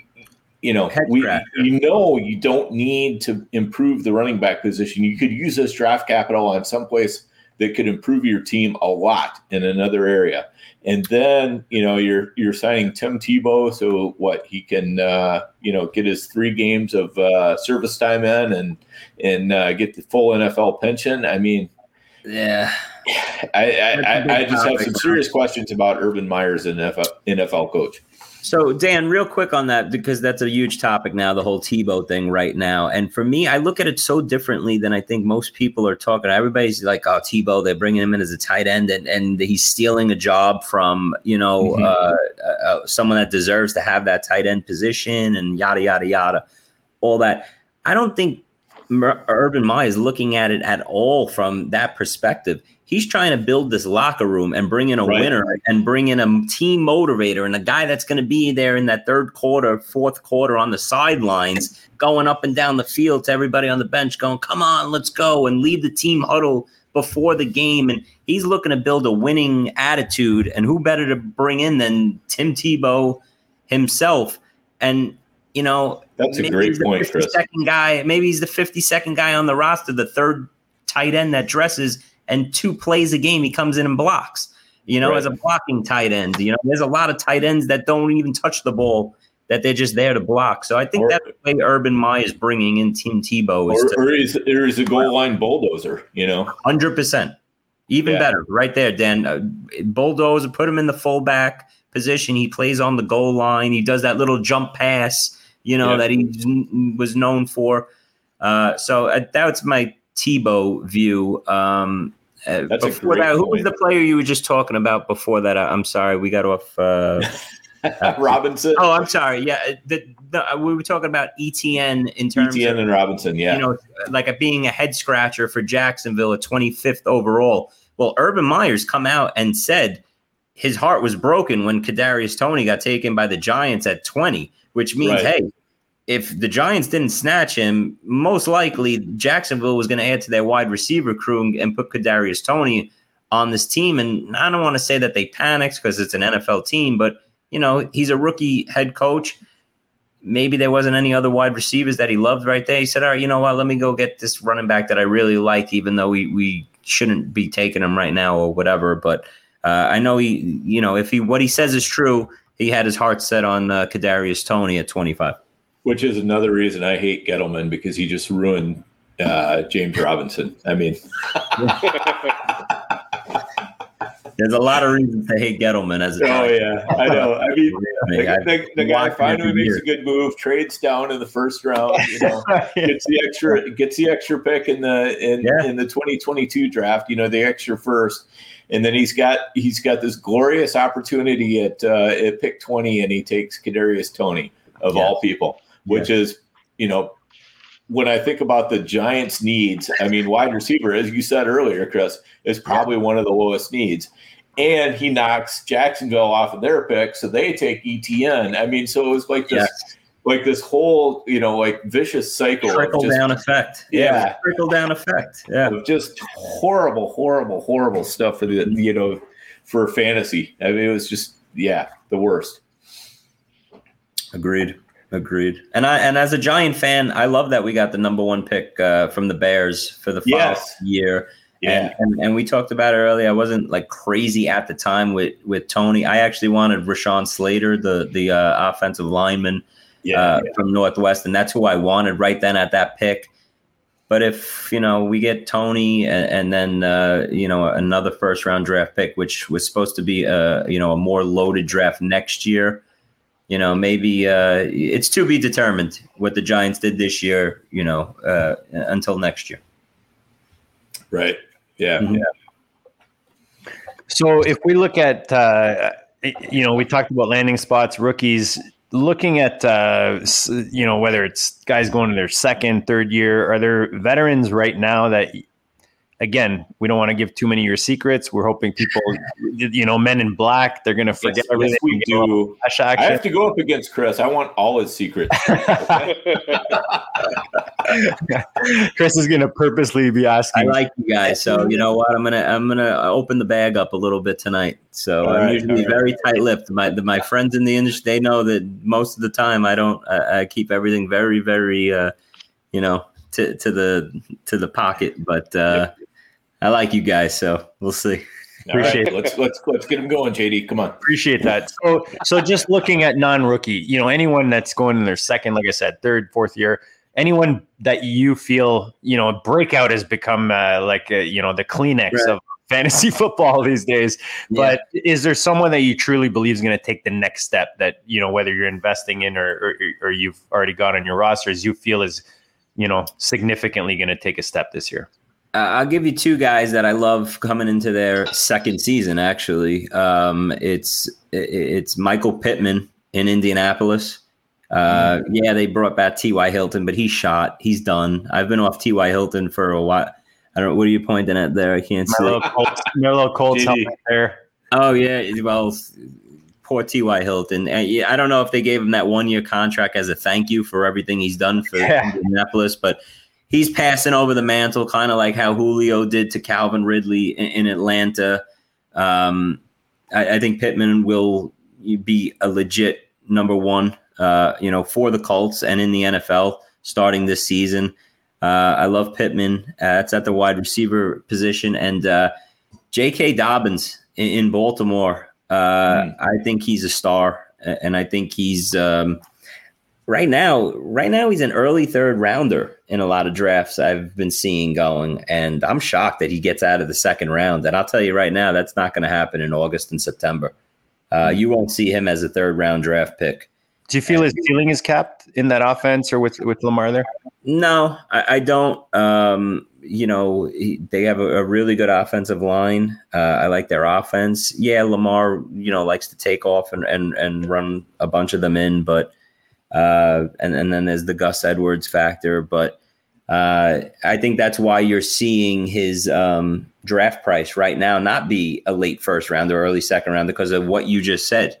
So if you feel that way, I think the risk is built into his cost to his price right now at that 25 to 30 overall range. And if you can start off your team and add him as your third player, whether you go big wide receiver 1 and big wide running back, and then come back and make him your RB2, or however way you want to play it. Yeah, I like that. I think he's an answer this year, at that price, but it's not going to last. He'll be a top 18 overall pick come September. Yeah, I think if you can catch him in the third round right now, that's a slam dunk. Mm-hmm. I do have more concerns over his ceiling just because of the way that offense tends to fuzz out the touches. Yeah. But like, you can't argue the talent. I mean, you just can't. So, right. And sometimes, it's just that simple. Talent wins out. Great. I think some people are not necessarily fading him, but I think he's falling a little bit because the threat of Gus Edwards, which is, does Dobbins take the next big step this year? You would think, they would look to feature their best offensive weapon, after 2 back-to-back playoff losses. So I think that the Dobbins call is great. I do worry about, like Ian said, can we get him some targets? That's the question. It doesn't have to be a ton of them, but can we get him enough targets where he's able to get the ball in space and do some of the things he did at Ohio State? I would love to see the Ravens just commit to, even if he's a 2 or 3 reception a game guy there, it would be tremendous. And then Pittman, and let's be clear, we do not fear Gus Edwards. We fear Greg Roman. Right? Yes.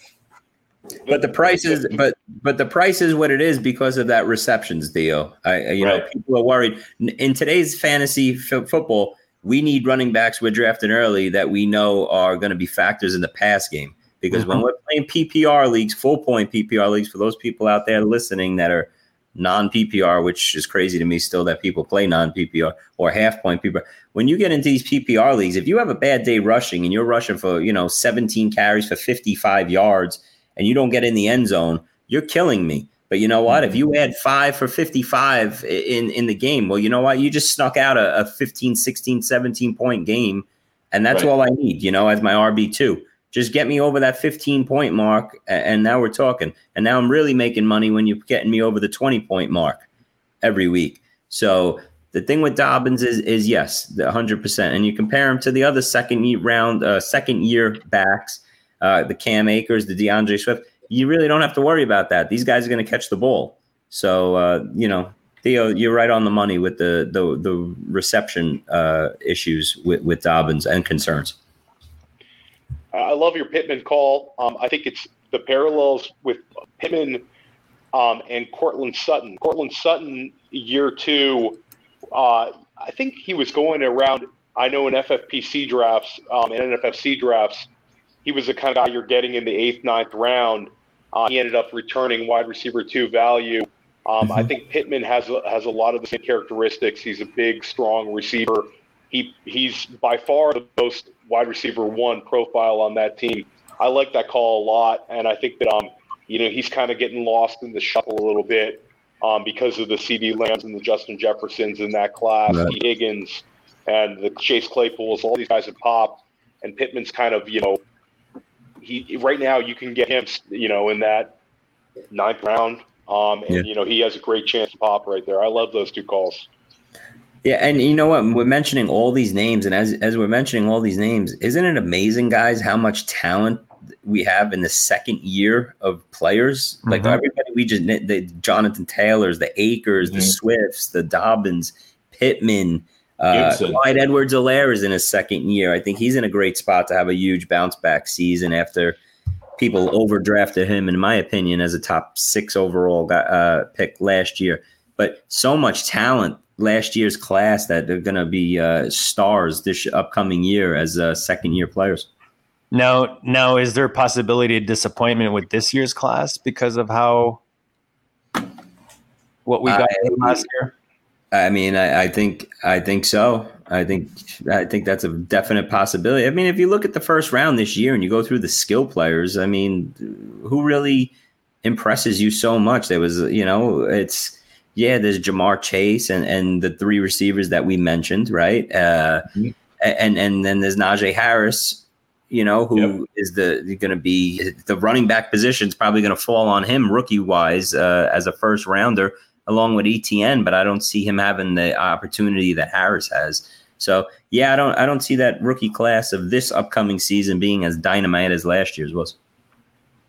Yeah, I think last year's was just historically good. I think people could get caught in the trying to draft too many rookies to try to emulate that success we saw last year. Mm-hmm. I mean, Harris at least is going to have unbelievable volume. I mean, he seems like he could get 250 carries in that offense.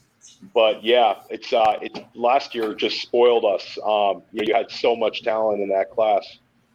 Yeah, I mean, to be honest, the way I'm looking at redraft right now is you look at the dynasty ADP and who's going right now, and then you take a look at redraft and you try to find those players that are higher in dynasty but are really falling in redraft. And those are the players I want to gamble on. I don't want to gamble on the guys who are like, who are kind of, like mid-late first-round picks in dynasty, and they're going pretty high in redraft, because to me that feels real shaky.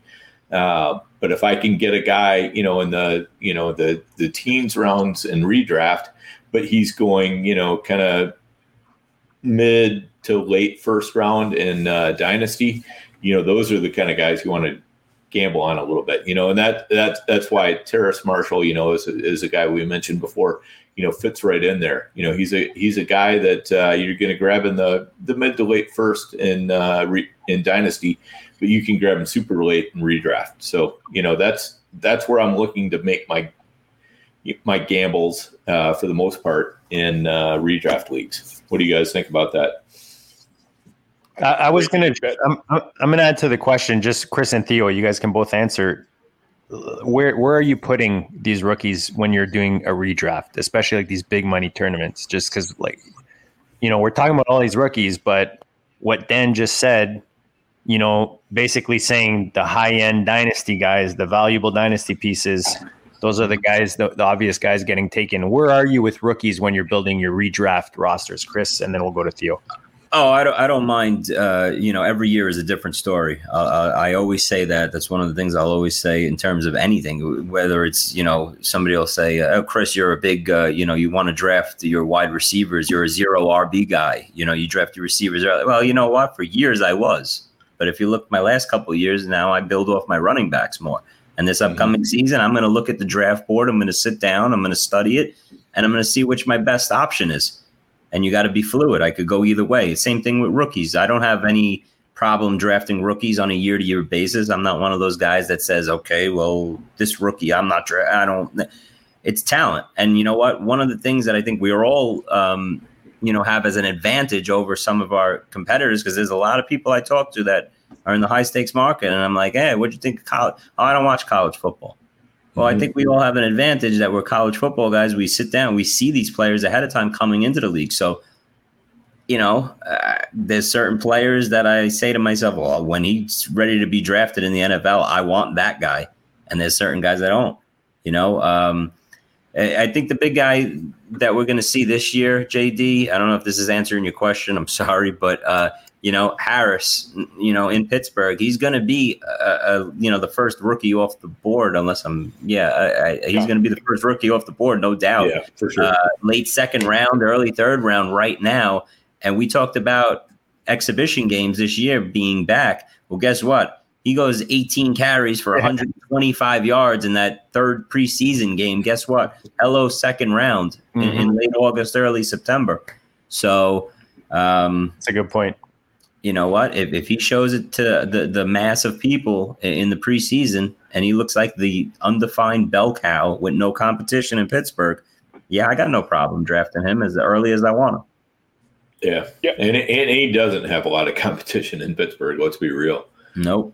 And even as a rookie, when you look at all the rookies and a 2021 production, if you look at the Sermons, the Carters, if these guys are all being overdrafted, I guess you can kind of say, he might be the only guy that's legit running back wise anyways for 2021. Yeah, it might. And the rookie position, as we've seen these past bunch of years in the NFL, they hit the ground running. There's no reason to be like, oh, he's a rookie. I'll wait another year for him. These rookie running backs, they hit the ground running. Look, and then at the wide receiver position, even more so than it ever been. Justin Jefferson won people a ton of money last year. So you got to forget about the rookie thing.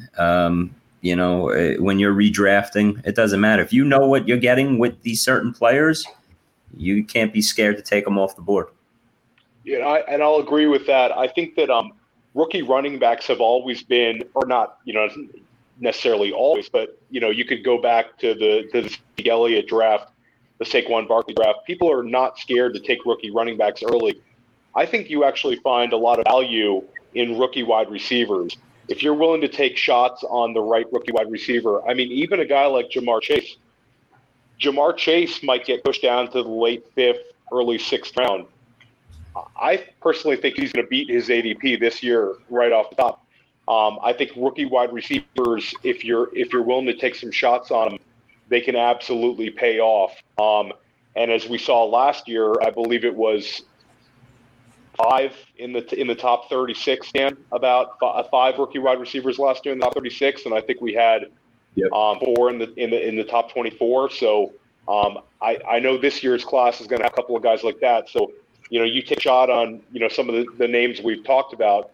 You might get Elijah Moore in the 12th round, and he might end up with 70 catches this year. So I think rookie wide receivers to me is where you find the value, because rookie running backs, nobody's scared. I mean, at the end of the day, they're all going to go where they go. I mean, we saw last year. What do you guys think about that? Yeah, I think that's a great point. I'll echo that. I think that is a great point. Exactly the way you said it. Nobody's scared to draft rookie running backs, but you could get some really good value on rookie wide receivers. Mm-hmm. And that's been shown year in and year out now, these last bunch of years. If, in these land, look at T. Higgins last year, another one, Theo. T. Higgins was a monster, right? It took what, 5 or 6 games, I think, maybe. Once AJ Green again went down, T. Higgins was a monster, and Justin Jefferson, again, like we said, was big time. So Brandon Ayuk, like you talked about guys who broke out. I mean, Ayuk, you started him in the right weeks. You're in those weeks. Yes. It was a fantastic class of wide receivers. One rookie you haven't touched upon, Chris. I mean, you have mentioned him. Talk to me about Kyle Pitts. What are your expectations for Kyle Pitts' career? And then what are your expectations for year 1? Okay, so I know I went crazy talking about Jamar Chase earlier.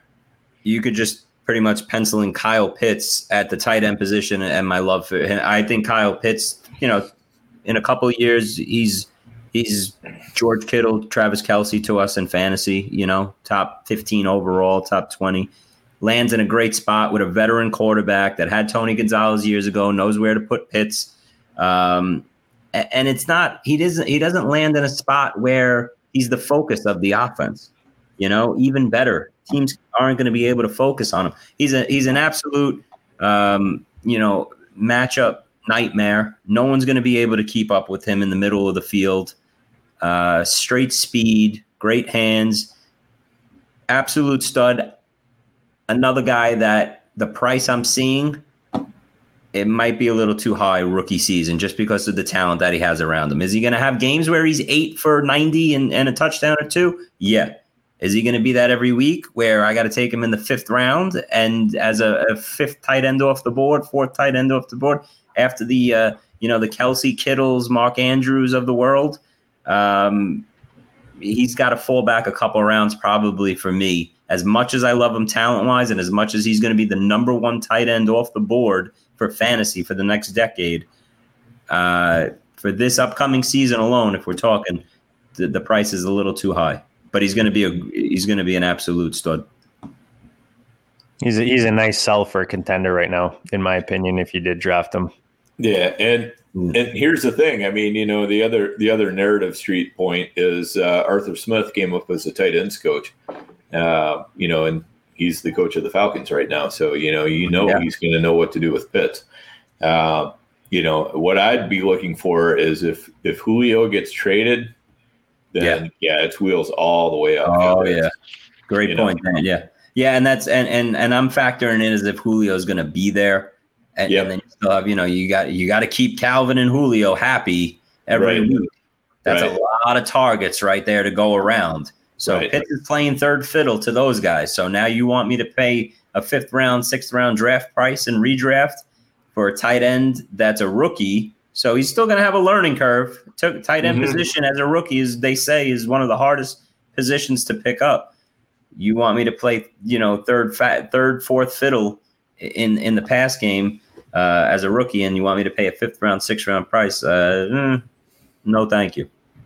Let's have some fun with Pitts. Let's go around the horn. How many targets do you think Pitts is going to get his rookie year? I'll start. I'm going to throw out 95. JD? Yeah, without kind of diving into rookie tight ends, I don't know. I'll go 65. Ooh. Yeah, I think Dan nailed it. Hawkinson last year was 100 targets on the nose, I believe. Was he really? See, I have no. I was going to ask, like, somebody give me some kind of guideline here. What is a rookie tight end? Throwing you in the spot, JD. Year. Yeah, so if Hawkinson's getting 100 in year 2, Hawkinson was also a top 10 pick. It's going to be hard for me to see. It's going to be hard for me to see Pitts crack 100 targets, and I think the way he's being drafted right now, right now he's going ahead of guys like Noah Fant, Dallas Goedert, Logan Thomas. A lot of these drafts. I mean, he's a 20-year-old. I'll go 96. I'll go one over Dan. But like you guys said, Mr. Price is right. Julio Jones goes. I mean, if Julio Jones leaves, I mean, like Dan said, I mean, you could talk about him getting in that 110 plus range. I mean, if he gets 110 to 120 targets, I mean, it's scary what he could do even at 20 years old. So I think Dan's about right on that. Yeah, it's a great number. I would have said 90 to 105 right there. So, I'll say 94. How about that? All right, you guys both. You know what? Thanks. Yeah, we've seen. You better hit 95 on the money for you to win. Right on the money, Dan. I'm sticking to my 65, man. I'm looking at TJ. JD's the guy going to need injury. You're going to need an injury then. At 65. JD's going one target. I'll take one target. Yeah. But you do have to love him for the quarterback that he's attached to in this offense, and like you said, Dan, the head coach as well, and the success Matt Ryan has had with tight ends through the years. He made Austin Hooper a star. Right. And they still have Hayden Hurst that's got to get something next year also, and they probably have the opportunity to play double tight end with the two of them in the middle of the field with Cal, and then can't forget about the other weapons that they have too. So it'll be interesting. It's going to be an interesting offense, that's for sure. Yeah, the one guy I was taking a lot late in best balls was Russell Gage, and I think Pitts just crushes him. Oh yeah, absolutely crushes him. I mean, I'm so off of Gage right now, and yeah. Snap wise, it's is it going to be there now? I know Julio always misses his time now. Oh, geez, I'm sorry. Hope that didn't go through your ears, everybody. But Julio always misses his time, and that's where Russell Gage is going to shine. Yeah, that's basically his only route to targets now, I think. Mm-hmm. All right, guys, we're going to do some OTC quick before we shut this thing down. That's some on the clock. Chris, basically, I'm going to throw a couple names at you guys. I might change up the ones that I initially put on the sheet too, just to stick to what we're doing tonight. I'll go to you first, Chris. Do you prefer Sutton or Golladay? Sutton or Golladay? That's a good one. I love Courtland Sutton. He's healthy, hopefully coming right back into the season, and I think he hits the ground right where he picked up. Give me Sutton. Wow, I like it. Wow, yeah. This coming from a Giants fan too. I mean, don't overlook this. I mean, that's serious. I'm a big Courtland Sutton guy, and I was all in on him. He hurt me bad going down, last year. Last year. But I really thought he was going to be a top 10 wide receiver last year and a legit wide receiver one in the NFL. One of my favorite targets this offseason, especially best ball. Mm-hmm. How about TJ Hawks or Kyle Pitts? I'm sorry. Is this for me or? Yeah, we'll go to Chris first. TJ Hawkinson, huge second year leap. especially with the lack of targets and receivers in that offense. The whole offense is going to be Swift and Hockenson for me. Hockenson can be a top 5 tight end next year easily. You guys disagree, Dan, Theo? Dude, I'm big on. I love Hockenson in Dynasty and redraft. I mean, I think he could get it might not happen, but he could get Darren Waller-like targets next year just based on what they have at wide receiver. I mean, Swift will get a lot of targets. Hockenson will get a lot of targets. And I think having a little bit more robotic quarterback like Goff might actually help him a little bit. I mean, Stafford's taking shots downfield. I think that Goff's going to run the offense, and I think Swift and Hockenson will both be big beneficiaries in terms of receiving. And we got to go down narrative street once again. Dan Campbell, position, tight end. Tight end. There you go. That's right. Yep. Quick one. Speaking of tight end, Dan, I put this poll on. You and I were on the clock. I mean, I had a feeling we were going to go one direction, but I had so many shares of this guy in the last couple of months that I was like, you know what, let's put this up. It's kind of interesting because of the dynamic of each guy. I'll go to you first, Chris. Tight end position. You like Firkser out there in Tennessee, or you like Blake Jarwin coming back from injury? Let's go Firkser for this one. Jarwin will have those 3 or 4 big games where he's, the 6 for 85 and a touchdown in that offense. He's definitely in the better offense, but you know what? Again, let's go back to the lack of targets in a particular offense and who could play a bigger role. Whereas Jarwin is going to be that 4th, 5th option in Dallas's offense every week. Firkser might play the second, he might be the second fiddle, the second target to A.J. Brown a lot of weeks. So give me Firkser over Jarwin for the upside. Anyone disagree? No, I'll agree, and I'll take a step further. I think that Dalton Schultz is going to challenge Jarwin. I think Schultz did enough last year. When the offense was doing poorly, we haven't really heard a big vote of confidence out of Dallas. We haven't heard anybody singing Jarwin's praises this offseason, saying, this is the piece we're getting back. Schultz is still there, and I think that's a messy situation. I'm sure we'll have some clarity by late August, but that's a tight end room to avoid. And Firkser looks like you guys said, I mean, the guy played last year. He filled in for Humphreys in the slot, and he played it. I think he out-targeted Jonnu a lot of games. I mean, I think Firkser could be a real sleeper this year. Right. Yeah. And when it comes to tight ends, I mean, basically you're looking at 2 things. You're looking at targets and touchdowns, right? And if you can figure out touchdowns for tight ends, then A, more power to you, and B, please tell me your secrets, because I would really, really like to know them. But if you can't guess the touchdowns in advance, then I'd rather be able to guess the targets in advance. And one of my favorite follows when it comes to tight ends is a guy named @Koopa Fiasco, Andrew Cooper. And he's really, really big on, trying to guess who's going to have the best tight end targets. And, he's looking for those guys where a tight end is going to be the number 2 or at worst a high number 3 receiver in the offense, and trying to find those guys and just sticking with those guys as his tight end targets.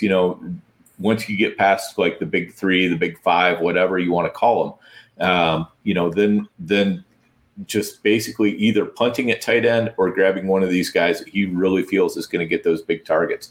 And it's tough to see Jarwin getting that kind of target share in the Dallas offense. I mean, obviously Dallas is going to have a big, they're going to have a lot of pass attempts, but putting Jarwin up, with Schultz, and then you've got those 3 wide receivers, and you got Zeke Elliott. I mean, where's Jarwin going to get that many targets? I mean, you're just betting on the touchdowns at this point.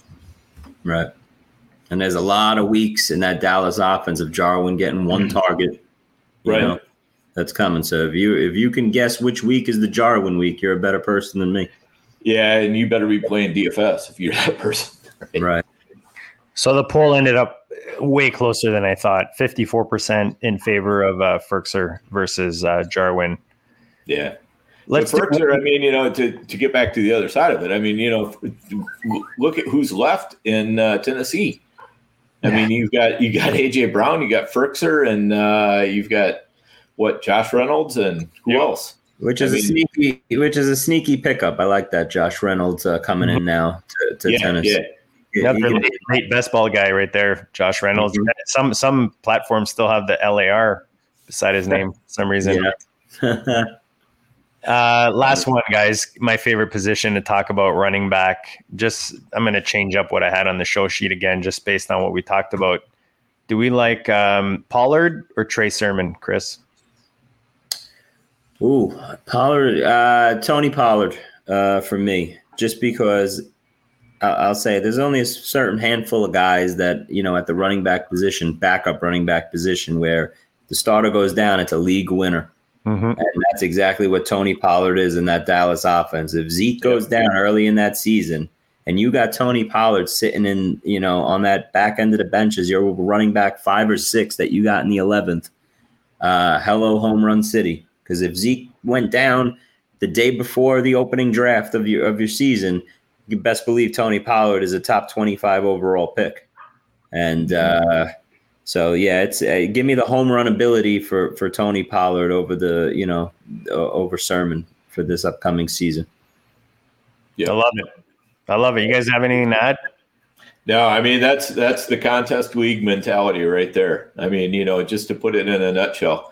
I mean, if you're drafting your home league, you might take Trey Sermon just because, he's going to get more guaranteed touches and, probably going to, have some pretty good weeks. But, if you're looking for putting together that team that can win a tournament, Pollard, no doubt.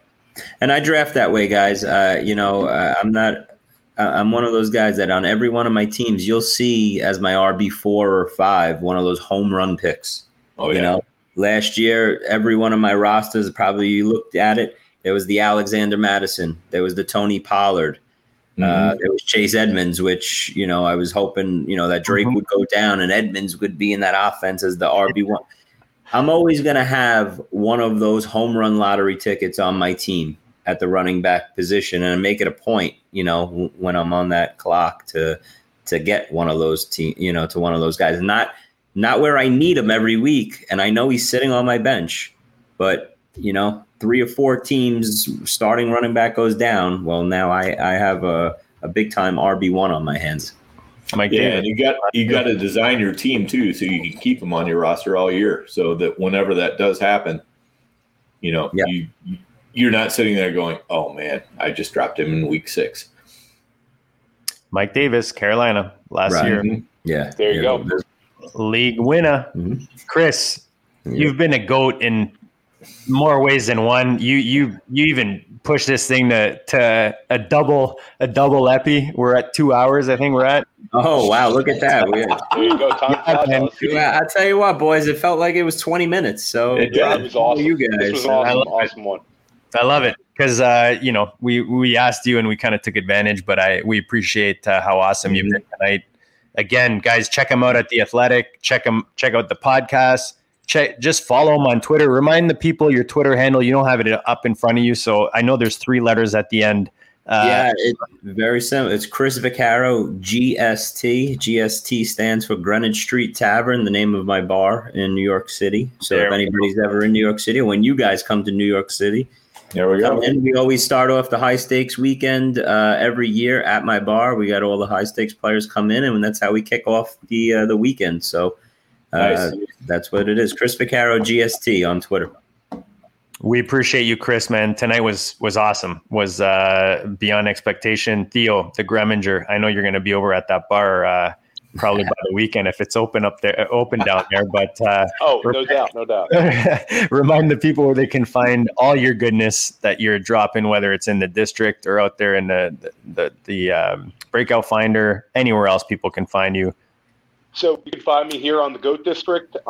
We have more of these Triflexin pods coming up with Andrew Schellenberg. We're talking about our build in the new RotoViz Triflex format on FFPC. It's an awesome format for anybody looking for one.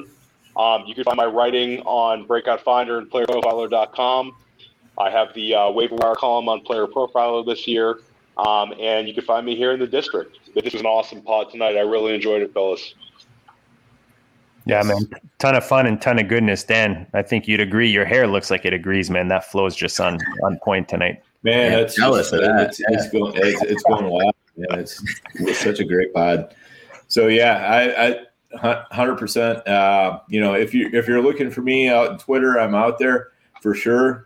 Feel free to hit me up, ask me any questions. You know, if you're asking me questions, I'll probably give you some good answers. If you're looking for me to just, you know, like throw you things out of the blue, it's probably not going to happen. If you're looking for, you know, exactly what I'm thinking, this is the place to find it, right here on the GOAT District, and nowhere else. Because I mean, you know, I value those people who listen to this pod, and they're going to get a little bit more from me than just the average Joe out on Twitter. So that's the way it is. 100%, guys. And like I say every week, make sure you stick with us. I mean, not only is this dropping on the weekly, you've got Theo, Andrew dropping the Triflex edition. You've got John dropping Commissioner Evaluation. We've got a couple other new shows coming on the network. So no matter the format, man, if you want to win your fantasy league, I mean, we showed you tonight, we bring in a guy like Chris, just dropping 2 hours of serious knowledge. Our supporters, man, we can't thank them enough. Make sure you visit them, myffpc.com. High stakes, low stakes, any format you want to play, it's on there. Viridian Global, super comfortable, super, I mean, affordable. And any, you know, you're not finding, you know, Jermaine Chase or you're not finding like a rookie t-shirt or a CEH t-shirts or a Kyle Pitts t-shirt anywhere. You're finding it at Viridian Global. So you're into fantasy, you've listened to us for 2 hours. There's no way that you're not going to find some goodness on there. And then finally, our friends at Dynasty Depot, the FFPC, build those dinos, go on the Dynasty Depot, buy and sell those bad boys. I know I'm going to sell my defending champ 500. I'm going to list that thing. That's my entry into the Dynasty Depot. I've been waiting for the rookie draft because I had no first or second round picks. So now that my stacked up roster is ready to be put for sale, look for that on the Dynasty Depot. But we want to thank you guys for tuning in. As usual, press the subscribe button if you haven't done it already, the like button to show the support, ring that bell. We'll check you back later next week in the district. Be safe, be happy, and I'll repeat myself. We'll check you all later.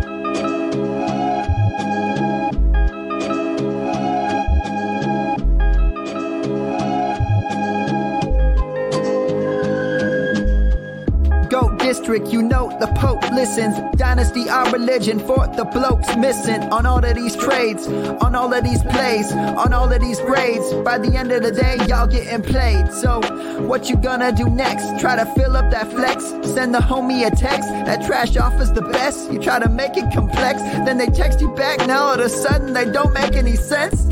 Broaden your horizons, boy. Dynasty's not for the Simons, boy. These trades not for consignment, boy. Respect your opponent, y'all some piranhas, boy. This my advice from me to you. Open up your cute little podcast queue. Search up GOAT District, my dude. Pop it in your ear, man. Y'all know what to do. It's a... And I always be traded. And I always be traded. And I always be trading. Y'all try to betray them, but first you gotta bait them. Fish.